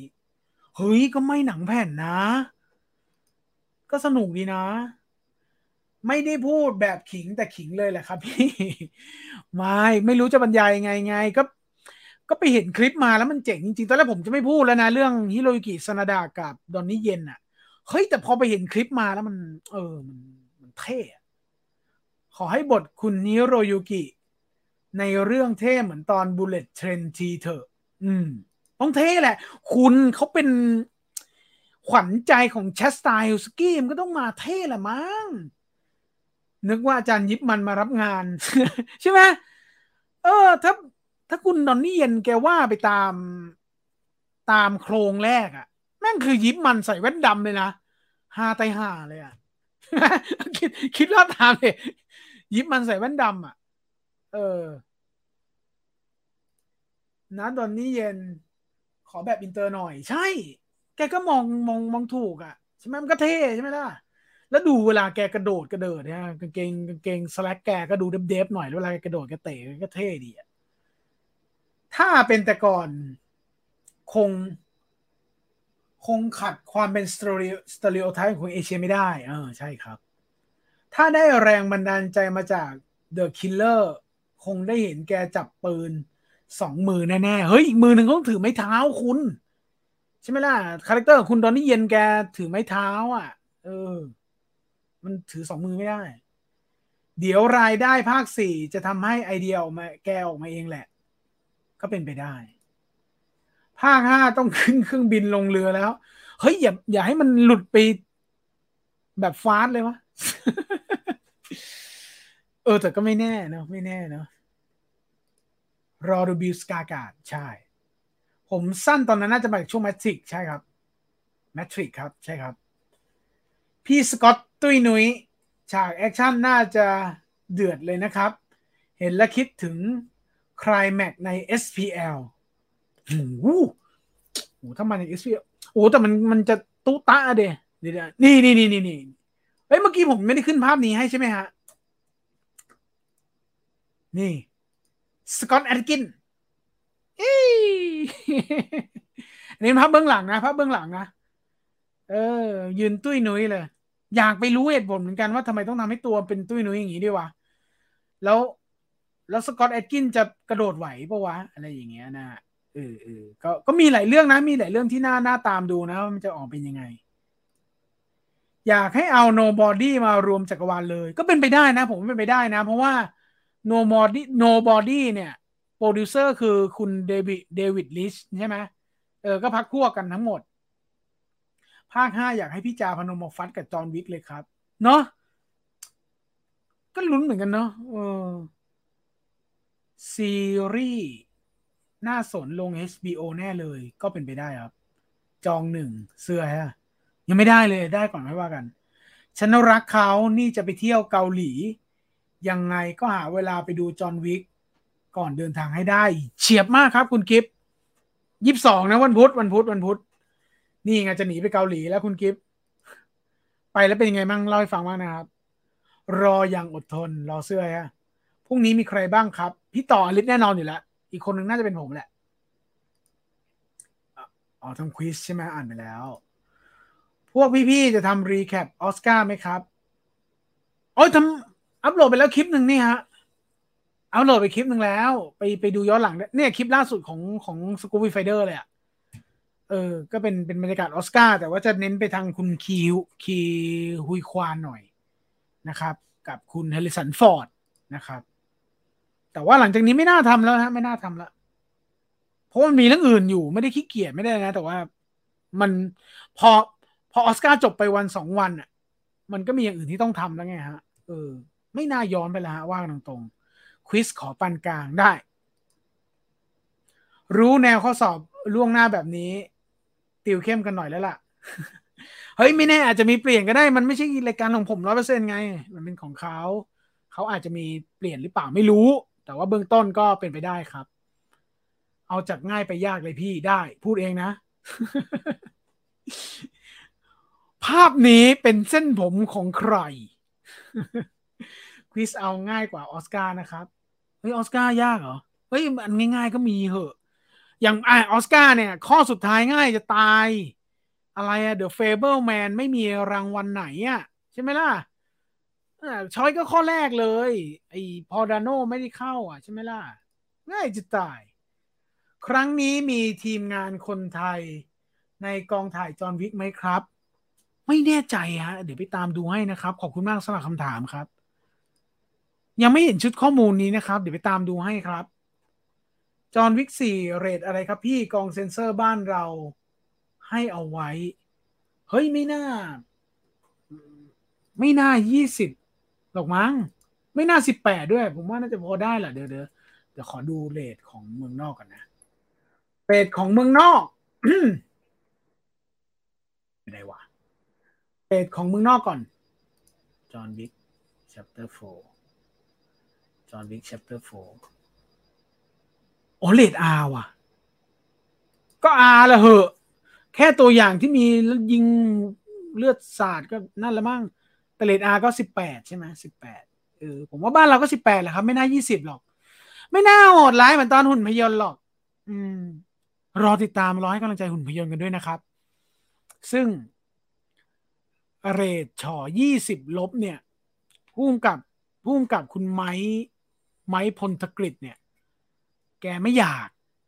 แกไม่อยากเพราะว่าทาร์เก็ตของแกเนี่ยเป็นวัยรุ่นด้วยไม่ได้บอกว่าให้ดูแต่วัยรุ่นนะแต่ว่าทาร์เก็ตของแกในวัยรุ่นด้วยซึ่งวัยรุ่นเนี่ยมันก็ครอบคลุมไปถึง161718ใช่ไหมวะใช่ไหมล่ะพอมันเป็นฉอ20 ลบเนี่ย19ถอยหลังไปนี่หายไปเยอะเลยนะฮะหายไปเยอะเลยแล้วก็แฟนคลับของคุณไม้เนี่ยก็มีนะครับคุณทำไม่เล่นไปเดี๋ยวนี้เอ่อผู้กำกับหนังเขาก็มีแฟนคลับของเขานะคุณไม้แกก็มีอย่างคุณเต๋อเนี่ยแกก็มีแม้กระทั่งพี่พจน์อานนท์ก็มีแฟนคลับใช่ไหมล่ะเพราะฉะนั้นแฟนคลับของคุณไม้เนี่ยผมก็เดาว่ามันก็ต้องมีวัยรุ่นแหละแล้วคำว่าวัยรุ่นมันก็ต้องต่ำกว่า20อ่ะแกก็พยายามจะต้องทำตามเงื่อนไขให้มันได้ดูอ่ะให้แฟนคลับแกได้ดูแหละก็ก็รอติดตามตอนต่อไปฮะที่เหลือให้หนังมันทำงานไปฮะถ้าหนังเขาทำงานแล้วหนังมันดีจริงอ่ะผมว่าเวอร์ชั่น20เนี่ยทางค่ายทางอะไรเขาก็นั่งคุยกันแล้วอาจจะมีรอบพิเศษรอบ20ที่รอบสื่อหลายๆคนได้ไปดูกันผมก็แอบเสียดายเล็กๆนะเพราะว่าวันรอบสื่อวันนั้นน่ะผมก็มีโควต้าที่จะไปดูแล้วก็มันเป็นสิ่งที่ผมวางแผนไว้จะไปดูด้วยแต่มันคือวันเดียวกับที่ผมไปสัมภาษณ์พี่น้อยนั่นแหละไปสัมภาษณ์แสงกระสือ2นั่นแหละแล้วเวลามันได้ด้วยแล้วมันก็เป็นทางผ่านกันด้วยแต่ว่าพอผมทำงานตรงนู้นเสร็จแล้วรู้สึกว่าสมองมันแน่นแล้วไงและการไปดูหุ่นพยนต์เนี่ยโอ้โหมันจะต้องหนักกว่านั้นแน่เลยอะไรอย่างเงี้ยก็เลยวันนั้นก็เลยแอบสละสิทธิ์ไปแล้วก็อ้าวเช้ามาชิปหายแล้วไม่ได้ดูแล้วกูก็เสียดายอยู่เล็กๆฮะฉากหนังแอคชั่นฟอร์มเล็กแฟรนไชส์นี้มาไกลมากเลยจอห์นวิกใช่ผมแอบปลื้มแทนคุณเชสตาฮิลสกี้นะมันเป็นเรื่องแรกของแกเลยนะครับเป็นเรื่องแรกที่แกเป็นผู้กำกับหนังอ่ะแล้วแกก็ทำมาจนมันสำเร็จอ่ะใช่ไหมล่ะก่อนหน้านั้นทุกคนก็ทราบดีว่าแกก็เป็นสตันต์บ้างเป็นผู้กำกับคิวบูอะไรอย่างเงี้ยแล้วก็ลองมาทำจอห์นวิกหน่อยวะอะไรอย่างเงี้ยแล้วก็คงสนิทกับคุณเคียนูรีฟคุณหน้าคุ้นตากันในกองแมทริกอ่ะก็ชวนกันมาแล้วคุณเคียนูรีฟแกก็คงมีมิกจิตมิกใจมีสัมพันธ์ที่ดีต่อกันนะก็มาเล่นให้อะไรเงี้ยหนุกอะไรอย่างเงี้ยฮะหนุกอ่ะเอาสำเร็จว่ะอะไรอย่างเงี้ยก็เลยได้ทำมันต่อก็ยินดีกับแกด้วยครับแต่ตอนเธอเล่น No Time to Die น้อยแต่เวิร์กมากเลยนะครับใช่ครับคุณอนาเดอร์มัสเนาะจอห์นวิก4หนังออสการ์พี่ตองก็เป็นไปได้ครับภาคแรกเขาว่าไปดังตอนแผ่นครับ ตอนนั้นเป็นกระแสคีนูรีฟยังไม่กลับมาอดีตแมงป่องอ๋อขอบคุณมากครับสุวินัยนี้มาเสริมชุดข้อมูลให้ใช่ไหมครับขอบคุณมากครับผมจอห์นวิกภาค 5จะเป็นภาคสุดท้ายใหม่ครับณเวลานี้ที่ตอนนั้นงงไหมณเวลานั้นน่ะตอนภาค 3เริ่มฉายเริ่มสำเร็จอ่ะที่ภาค 3ตอนแรกเขาจะบอกว่าปิดแล้วอ่ะเขาบอกว่าจะไปถึง5จะไปถึง5แต่อย่างที่ผมเล่าให้ฟังเมื่อสักครู่ว่าคุณชัสตาฮิสกี้แก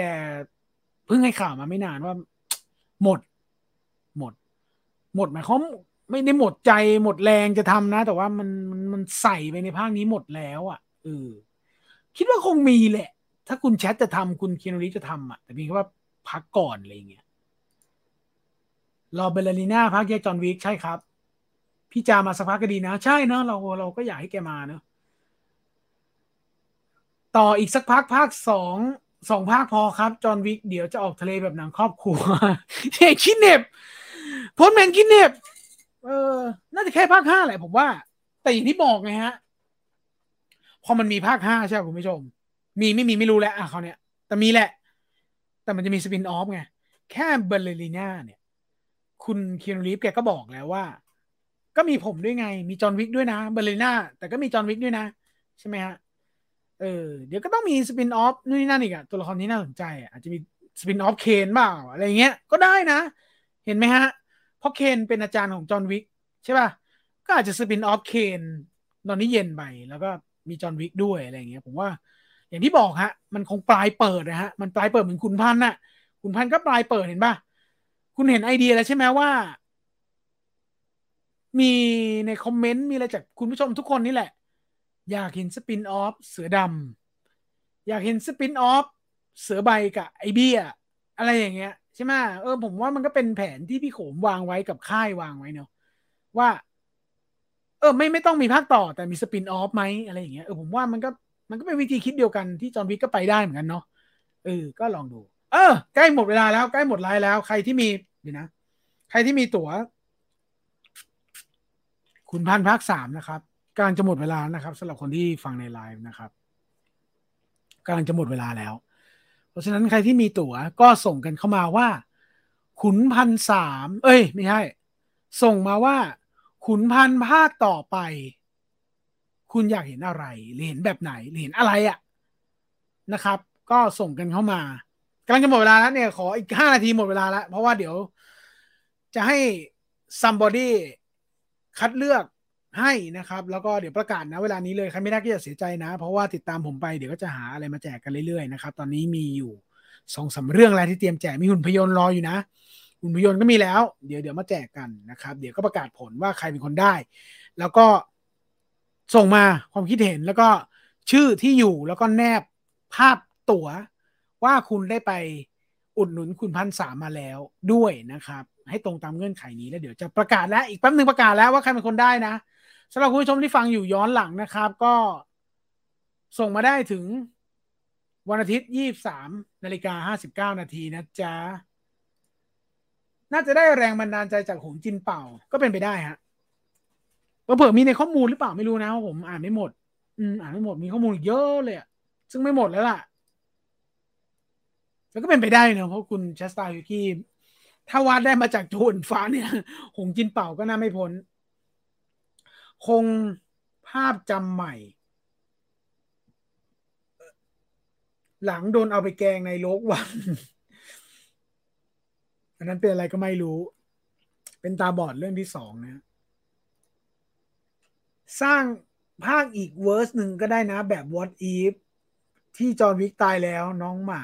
ตามล้างแค้นแทนโอ้โหโคตรแฟนตาซี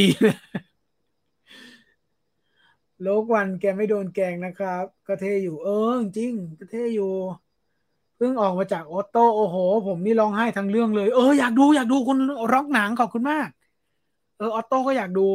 ผมวืดเดอะเวลไปแล้วเนี่ยออโต้นี่ต้องดูแน่นอนอาทิตย์ก่อนควิสขุนพันธ์นะจีนยังบ่นอยู่เลยคำถามชื่อเล่นขุนพันธ์ชื่ออะไรแกบอกใครจะรู้วะเฮ้ยบางคนเขาก็รู้ในหนังก็บอกในหนังภาค 1ก็บอกหนังภาค 1ก็บอกภาค 1หรือภาค 2เนี่ยบอก เราภาค3เนี่ยถ้ายิ่งดูเนี่ยยิ่งรู้เลยภาค3เขาก็พูดเขาก็เอ่ยชื่ออยู่ภาค1ภาค2เนี่ยเขาก็พูดชื่ออยู่แต่มันก็ต้องมียากนิดนึงนะแต่มันไม่ได้ยากเกินที่จะไม่รู้ไงนึกออกป่ะเพราะอย่างออสการ์เมื่อวันพุธอ่ะก็มีคนได้ตั้ง700กว่าอย่างมากหนังจอห์นวิกไม่มีพระไม่มีเนนรอด มีแต่ความรุนแรงนะได้รางวัลต่อพงอะคาเดมี่อวอร์ดแน่เอาไป4 กะโหลกข่าวคืบหน้าหุ่นพยนต์เป็นไงบ้างครับพี่ตูนอย่างที่แจ้งไปเลยครับว่าตอนนี้ก็มีน่าจะเป็นขั้นตอนที่ผู้กำกับคุณไม้พลธกิจนะครับกำลังตัดต่อให้ได้ตามเงื่อนไขเพื่อเรตติ้งที่เหมาะสมที่สุดในการฉายนะครับนั่นหมายความว่าไม่ได้ค่าจะต้อง13 18หรืออะไรแต่ที่มันไม่ใช่20 ลบไม่ใช่ฉ่อ20 ลบนะครับกำลังทำอยู่เพื่อให้ได้ดูกันมากขึ้นนะครับซึ่ง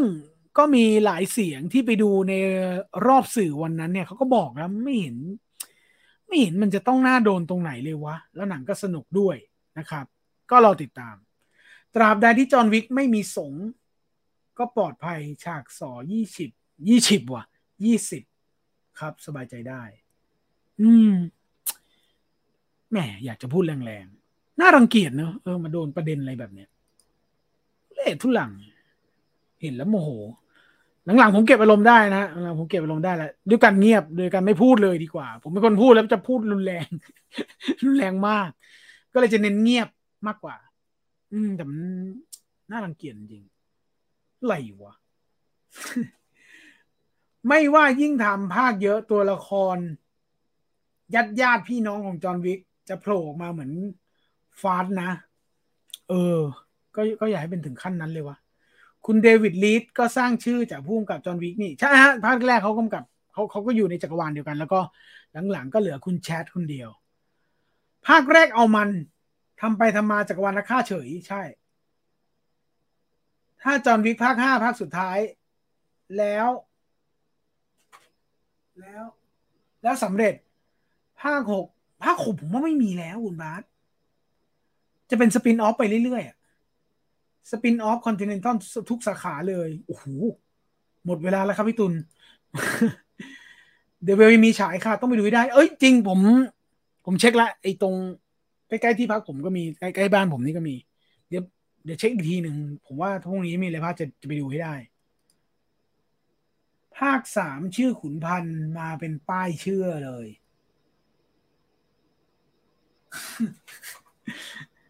ใช่ครับทุเรศโคตร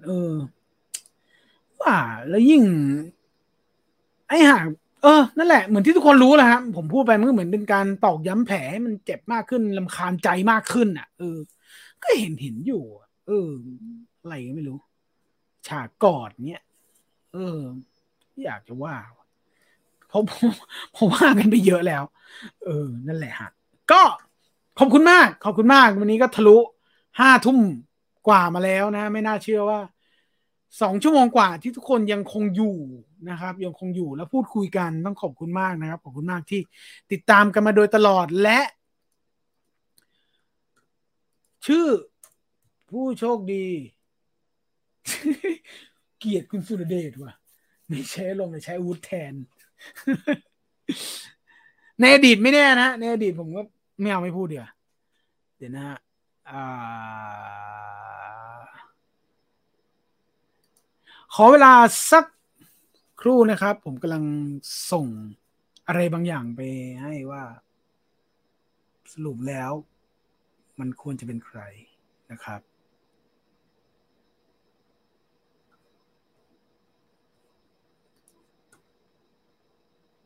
มันยังไม่ส่งมาเลยครับขอบคุณมากนะครับที่ส่งมาร่วมสนุกกันในวันนี้นะฮะ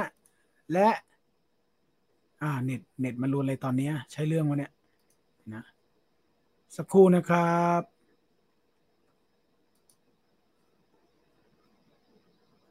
เฮ้ยบางคนไม่ยอมแนบรูปมาเสียดายแทนเลย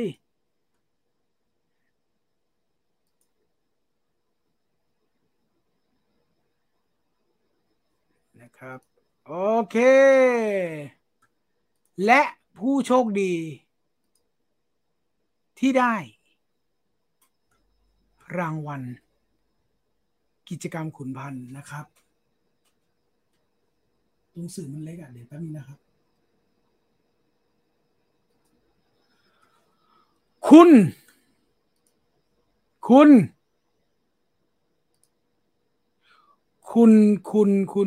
ใครอยู่เชียงใหม่ยกมือขึ้น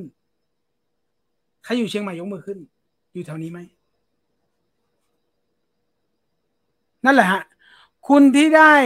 รางวัลและทำกติกาครบนะครับนั่นคือคุณปรินนะครับคุณปรินแสดงความยินดีด้วยนะครับแสดงความยินดีด้วยผมไม่ได้อ่านนะผมไม่ได้อ่านเพราะว่ามีคนอ่านให้แล้วเขาส่งมานะครับเขาแคปมาให้แล้วก็เขาแจ้งว่าผู้ที่ได้รางวัลก็คือคุณปรินก็แสดงความยินดีด้วยเดี๋ยวให้ทีมงานส่งเสื้อไปให้นะครับแล้วก็อะไรอ่ะพรุ่งนี้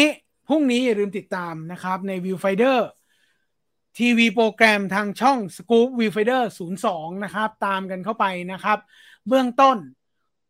น้องอลิสก็จะรีวิวThe Last of Us เดี๋ยวไปดูกันว่าในมุมมองของน้องอลิสเนี่ยเขามีความรู้สึกอย่างไรรวมทั้งสิ่งที่น่าจะเดือดดาลพอสมควรนั่นก็คือกรอรี่ทั้งอลิสและพี่ต่อแน่นอนเดี๋ยวพรุ่งนี้ได้ฟังได้ชมกันแน่นอนนะครับอย่าลืมตามกันไปทักทายกันในวันพรุ่งนี้ด้วยนะครับเวลาเดิมแต่ทาง YouTube เป็น Scoop Viewfinder 02นะจ๊ะแต่ทั้งหมดทั้งมวลก็ติดตามทางหน้าเพจนี้กราบขอบพระคุณทุกท่านมากพี่ตูนจัดคนเดียวเบรกแตกมากเลยครับ2 ชั่วโมงกว่าแล้วแต่ยังครับไปต่อได้อีกจะเที่ยงคืนแล้วอุ้ย ไม่ไหวแล้วคอเราไม่ไหวแล้วแต่เราอยากไปต่อแต่คอเราไม่ไหวแล้วนะครับตัดสินใจถูกมากที่วันนี้นำมา2 เรื่องตอนแรกจะนำมา3-4 เรื่องไม่งั้นเดี๋ยวคงจะทะลุเที่ยงคืนแน่นอนแล้วพรุ่งนี้ผมจะไม่ได้มีแรงทำอะไรแล้วนะจ๊ะเดาว่าอลิสไม่ชอบตอนโจตัดสินใจแบบนั้นอ๋อโจมันก็คุณปรินฟูยินดีด้วยนะครับเดี๋ยวส่งเสื้อไปให้นะครับคิดว่าสัปดาห์หน้าคงได้รับนะอากาศทางภาคเหนือเป็นยังไงบ้างดูแลตัวเองด้วยนะครับโอเคขอบคุณมากสำหรับทุกการติดตามนะครับเจอกันใหม่พรุ่งนี้วันนี้ผมตุนวีไฟเดอร์ขออนุญาตลาไปก่อนศุกร์หน้ากลับมาเจอกันที่เดิมเดี๋ยวมาดูกันว่าผมจะเอาควิสเอาอะไรมาฝากเพิ่มเติมไหมเจอกันต่อในวันพรุ่งนี้วันเสาร์และวันพุธเมเจอร์ปาร์ตี้วันนี้ตุนวีไฟเดอร์ลาไปก่อนสวัสดีครับ